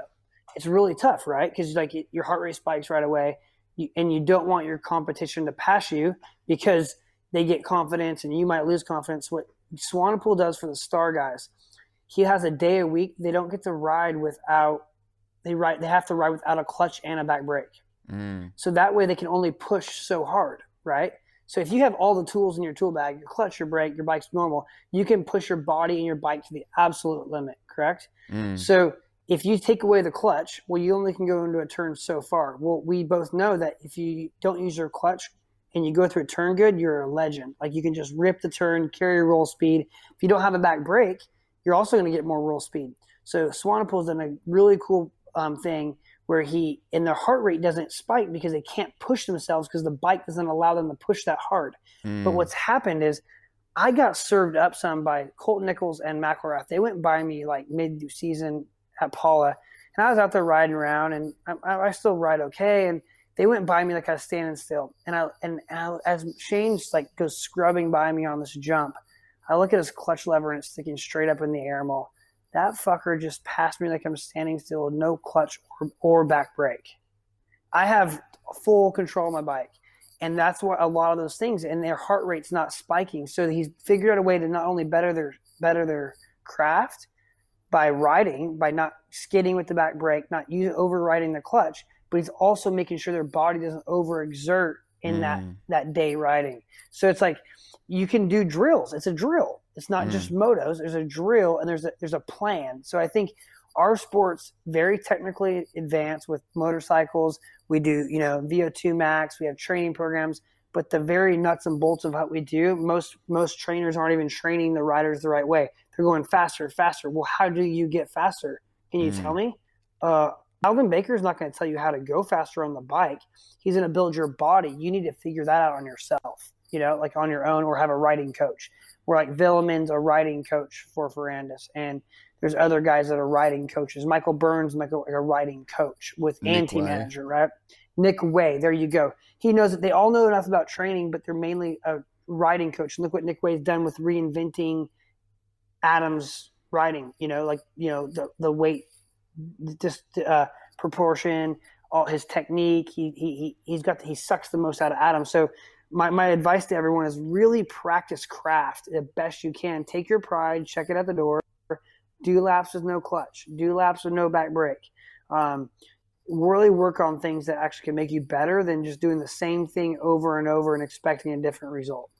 Yeah, no, I totally agree, man. And that's been, it sucks that I had that fucking crash. I literally crashed the 350 running it in, dude. You know what you said before? Oh, that sucks. You know what you said about the chromoly chassis is like not as forgiving if you like land sideways? Yeah, I found that out. Yep. I literally I got kicked. I basically was like just going to case like this sort of long and low sand roller type thing. And I was like, oh, this would be fine. 99 or 97 hour Honda. This thing, this would soak this bitch up. And then I just landed like the littlest bit sideways, and then it fucking bucked, dude. And then there was a fence like literally right to the side of the track, and it pointed me at the fence. So then I had to grab a handful to like miss the fence and then hit the next fucking like just out of control cartwheel. But I mean, this has been my whole 2020 of riding, has been like really just trying to dial in actually riding a dirt bike good, because it's like I'm at the point now where I want to get a bunch more years out of this shit, and it's kind of hard to get a bunch of years out of riding a bike if you're fucking crashing every 3 rides and fucking yourself up, you know? And it's like and I just don't think I've invested in my base as much as I should. And you know, you look at these guys like Chase Sexton, dude, like the way that guy rides a dirt bike is fucking insane, man. And it's just technical. And I didn't say him, and I'm embarrassed to say I didn't say Chase is one of my favorites, and he's not one of my favorites. Here's the reason why: because he makes it look so damn easy. Oh like, yeah, he's taking it to the extreme. Like it's so unattainable to me to ride that smooth at that speed. Like, is he doing anything wrong? Hell no, he's doing everything right. But to me, I just I can't even fathom it, to be honest. That's why Adam has this he makes mistakes and he looks squirrely. So sorry to cut you off, but I just want to make sure people knew like Chase is insane, like next level. I'm a big fan, advocate, everything Chase Sexton. Yeah, but you are right though. Like he rarely steps outside of the box. And what's crazy, like me and Townley have had this conversation a bunch of times, is like I feel like your technique that you have, and you're correct, because all technique is on a dirt bike is it's like the body is this one massive weight and then the bike is this other massive weight, and if one's going this way and one's going that way, it's going to cause a problem. So like you've got to find this unison, and it's like this real-time gyro stabilizer that basically you're trying to compensate with your body at the right time for the right place for the bike. And there is the point where that is like physically optimal, and then that's like your base of how fast you can go, essentially, because you're going to feel like the bike is going to sort of stay underneath you. And then, but you look at all these guys, and I think that point is lost, because like you look at a dude like Jeremy Martin, like you answered, you know, like when you spoke about him, he's just gone, da da da da da da da da da da, fuck you, and it's like he's pulling it off. But there is a base of technique there where he is putting his body in the right position at the right time, but then he's doing plus plus plus plus plus, and it gives you that look. So you think he's just that fast without technique. There is technique there, but then he's pushing it that extra bit further. I think with Sexton though, what he highlights is that what he's doing is pure technique. He's not stepping outside of that box, but his technique is so good, he doesn't have to. I completely agree. I think, like you said, Jeremy Martin, you can't ride a 450 that way. Like, if he doesn't change like the narrative, he'll never Daytona succeed Supercross. like that. Yeah, I guess that proves me wrong, I guess, a little bit. But no, it's he like, fucking cartwheeled in practice like 2 laps in. Yeah. Were you there for that? No, but didn't he get the podium? Yeah, didn't he get second there on? Yeah, he did well, but dude, like it's just an unattainable. Like you can't do it forever like that, exactly, right? Yeah. You have to change. And another thing is the way how fit that guy's numbers, his physical VO2 max and his numbers that his body allows him to produce are off the charts. Like he could do the Tour de France, how fit he is. Yeah. So the way he rides actually correlates with his body also, right? Like 100%. Like I think Ferrandis has like a very unique, as in not indifferent, but like a different but not in wrong, is he can ride that very French light feel, but also just when it's time to just get outside the box and get uncomfortable, he's willing to get uncomfortable, right? Christian Craig, he's so smooth. I think he's gotten tired of like so smooth, so pretty. And that's why I said Christian, like at Paula, he actually was jumping to flat.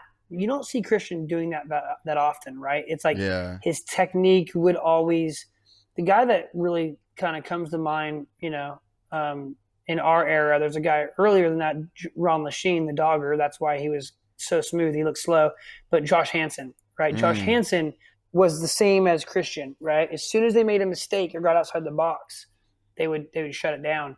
So to see Christian this summer be hounding Tomac and getting outside that box a little bit each week and getting uncomfortable.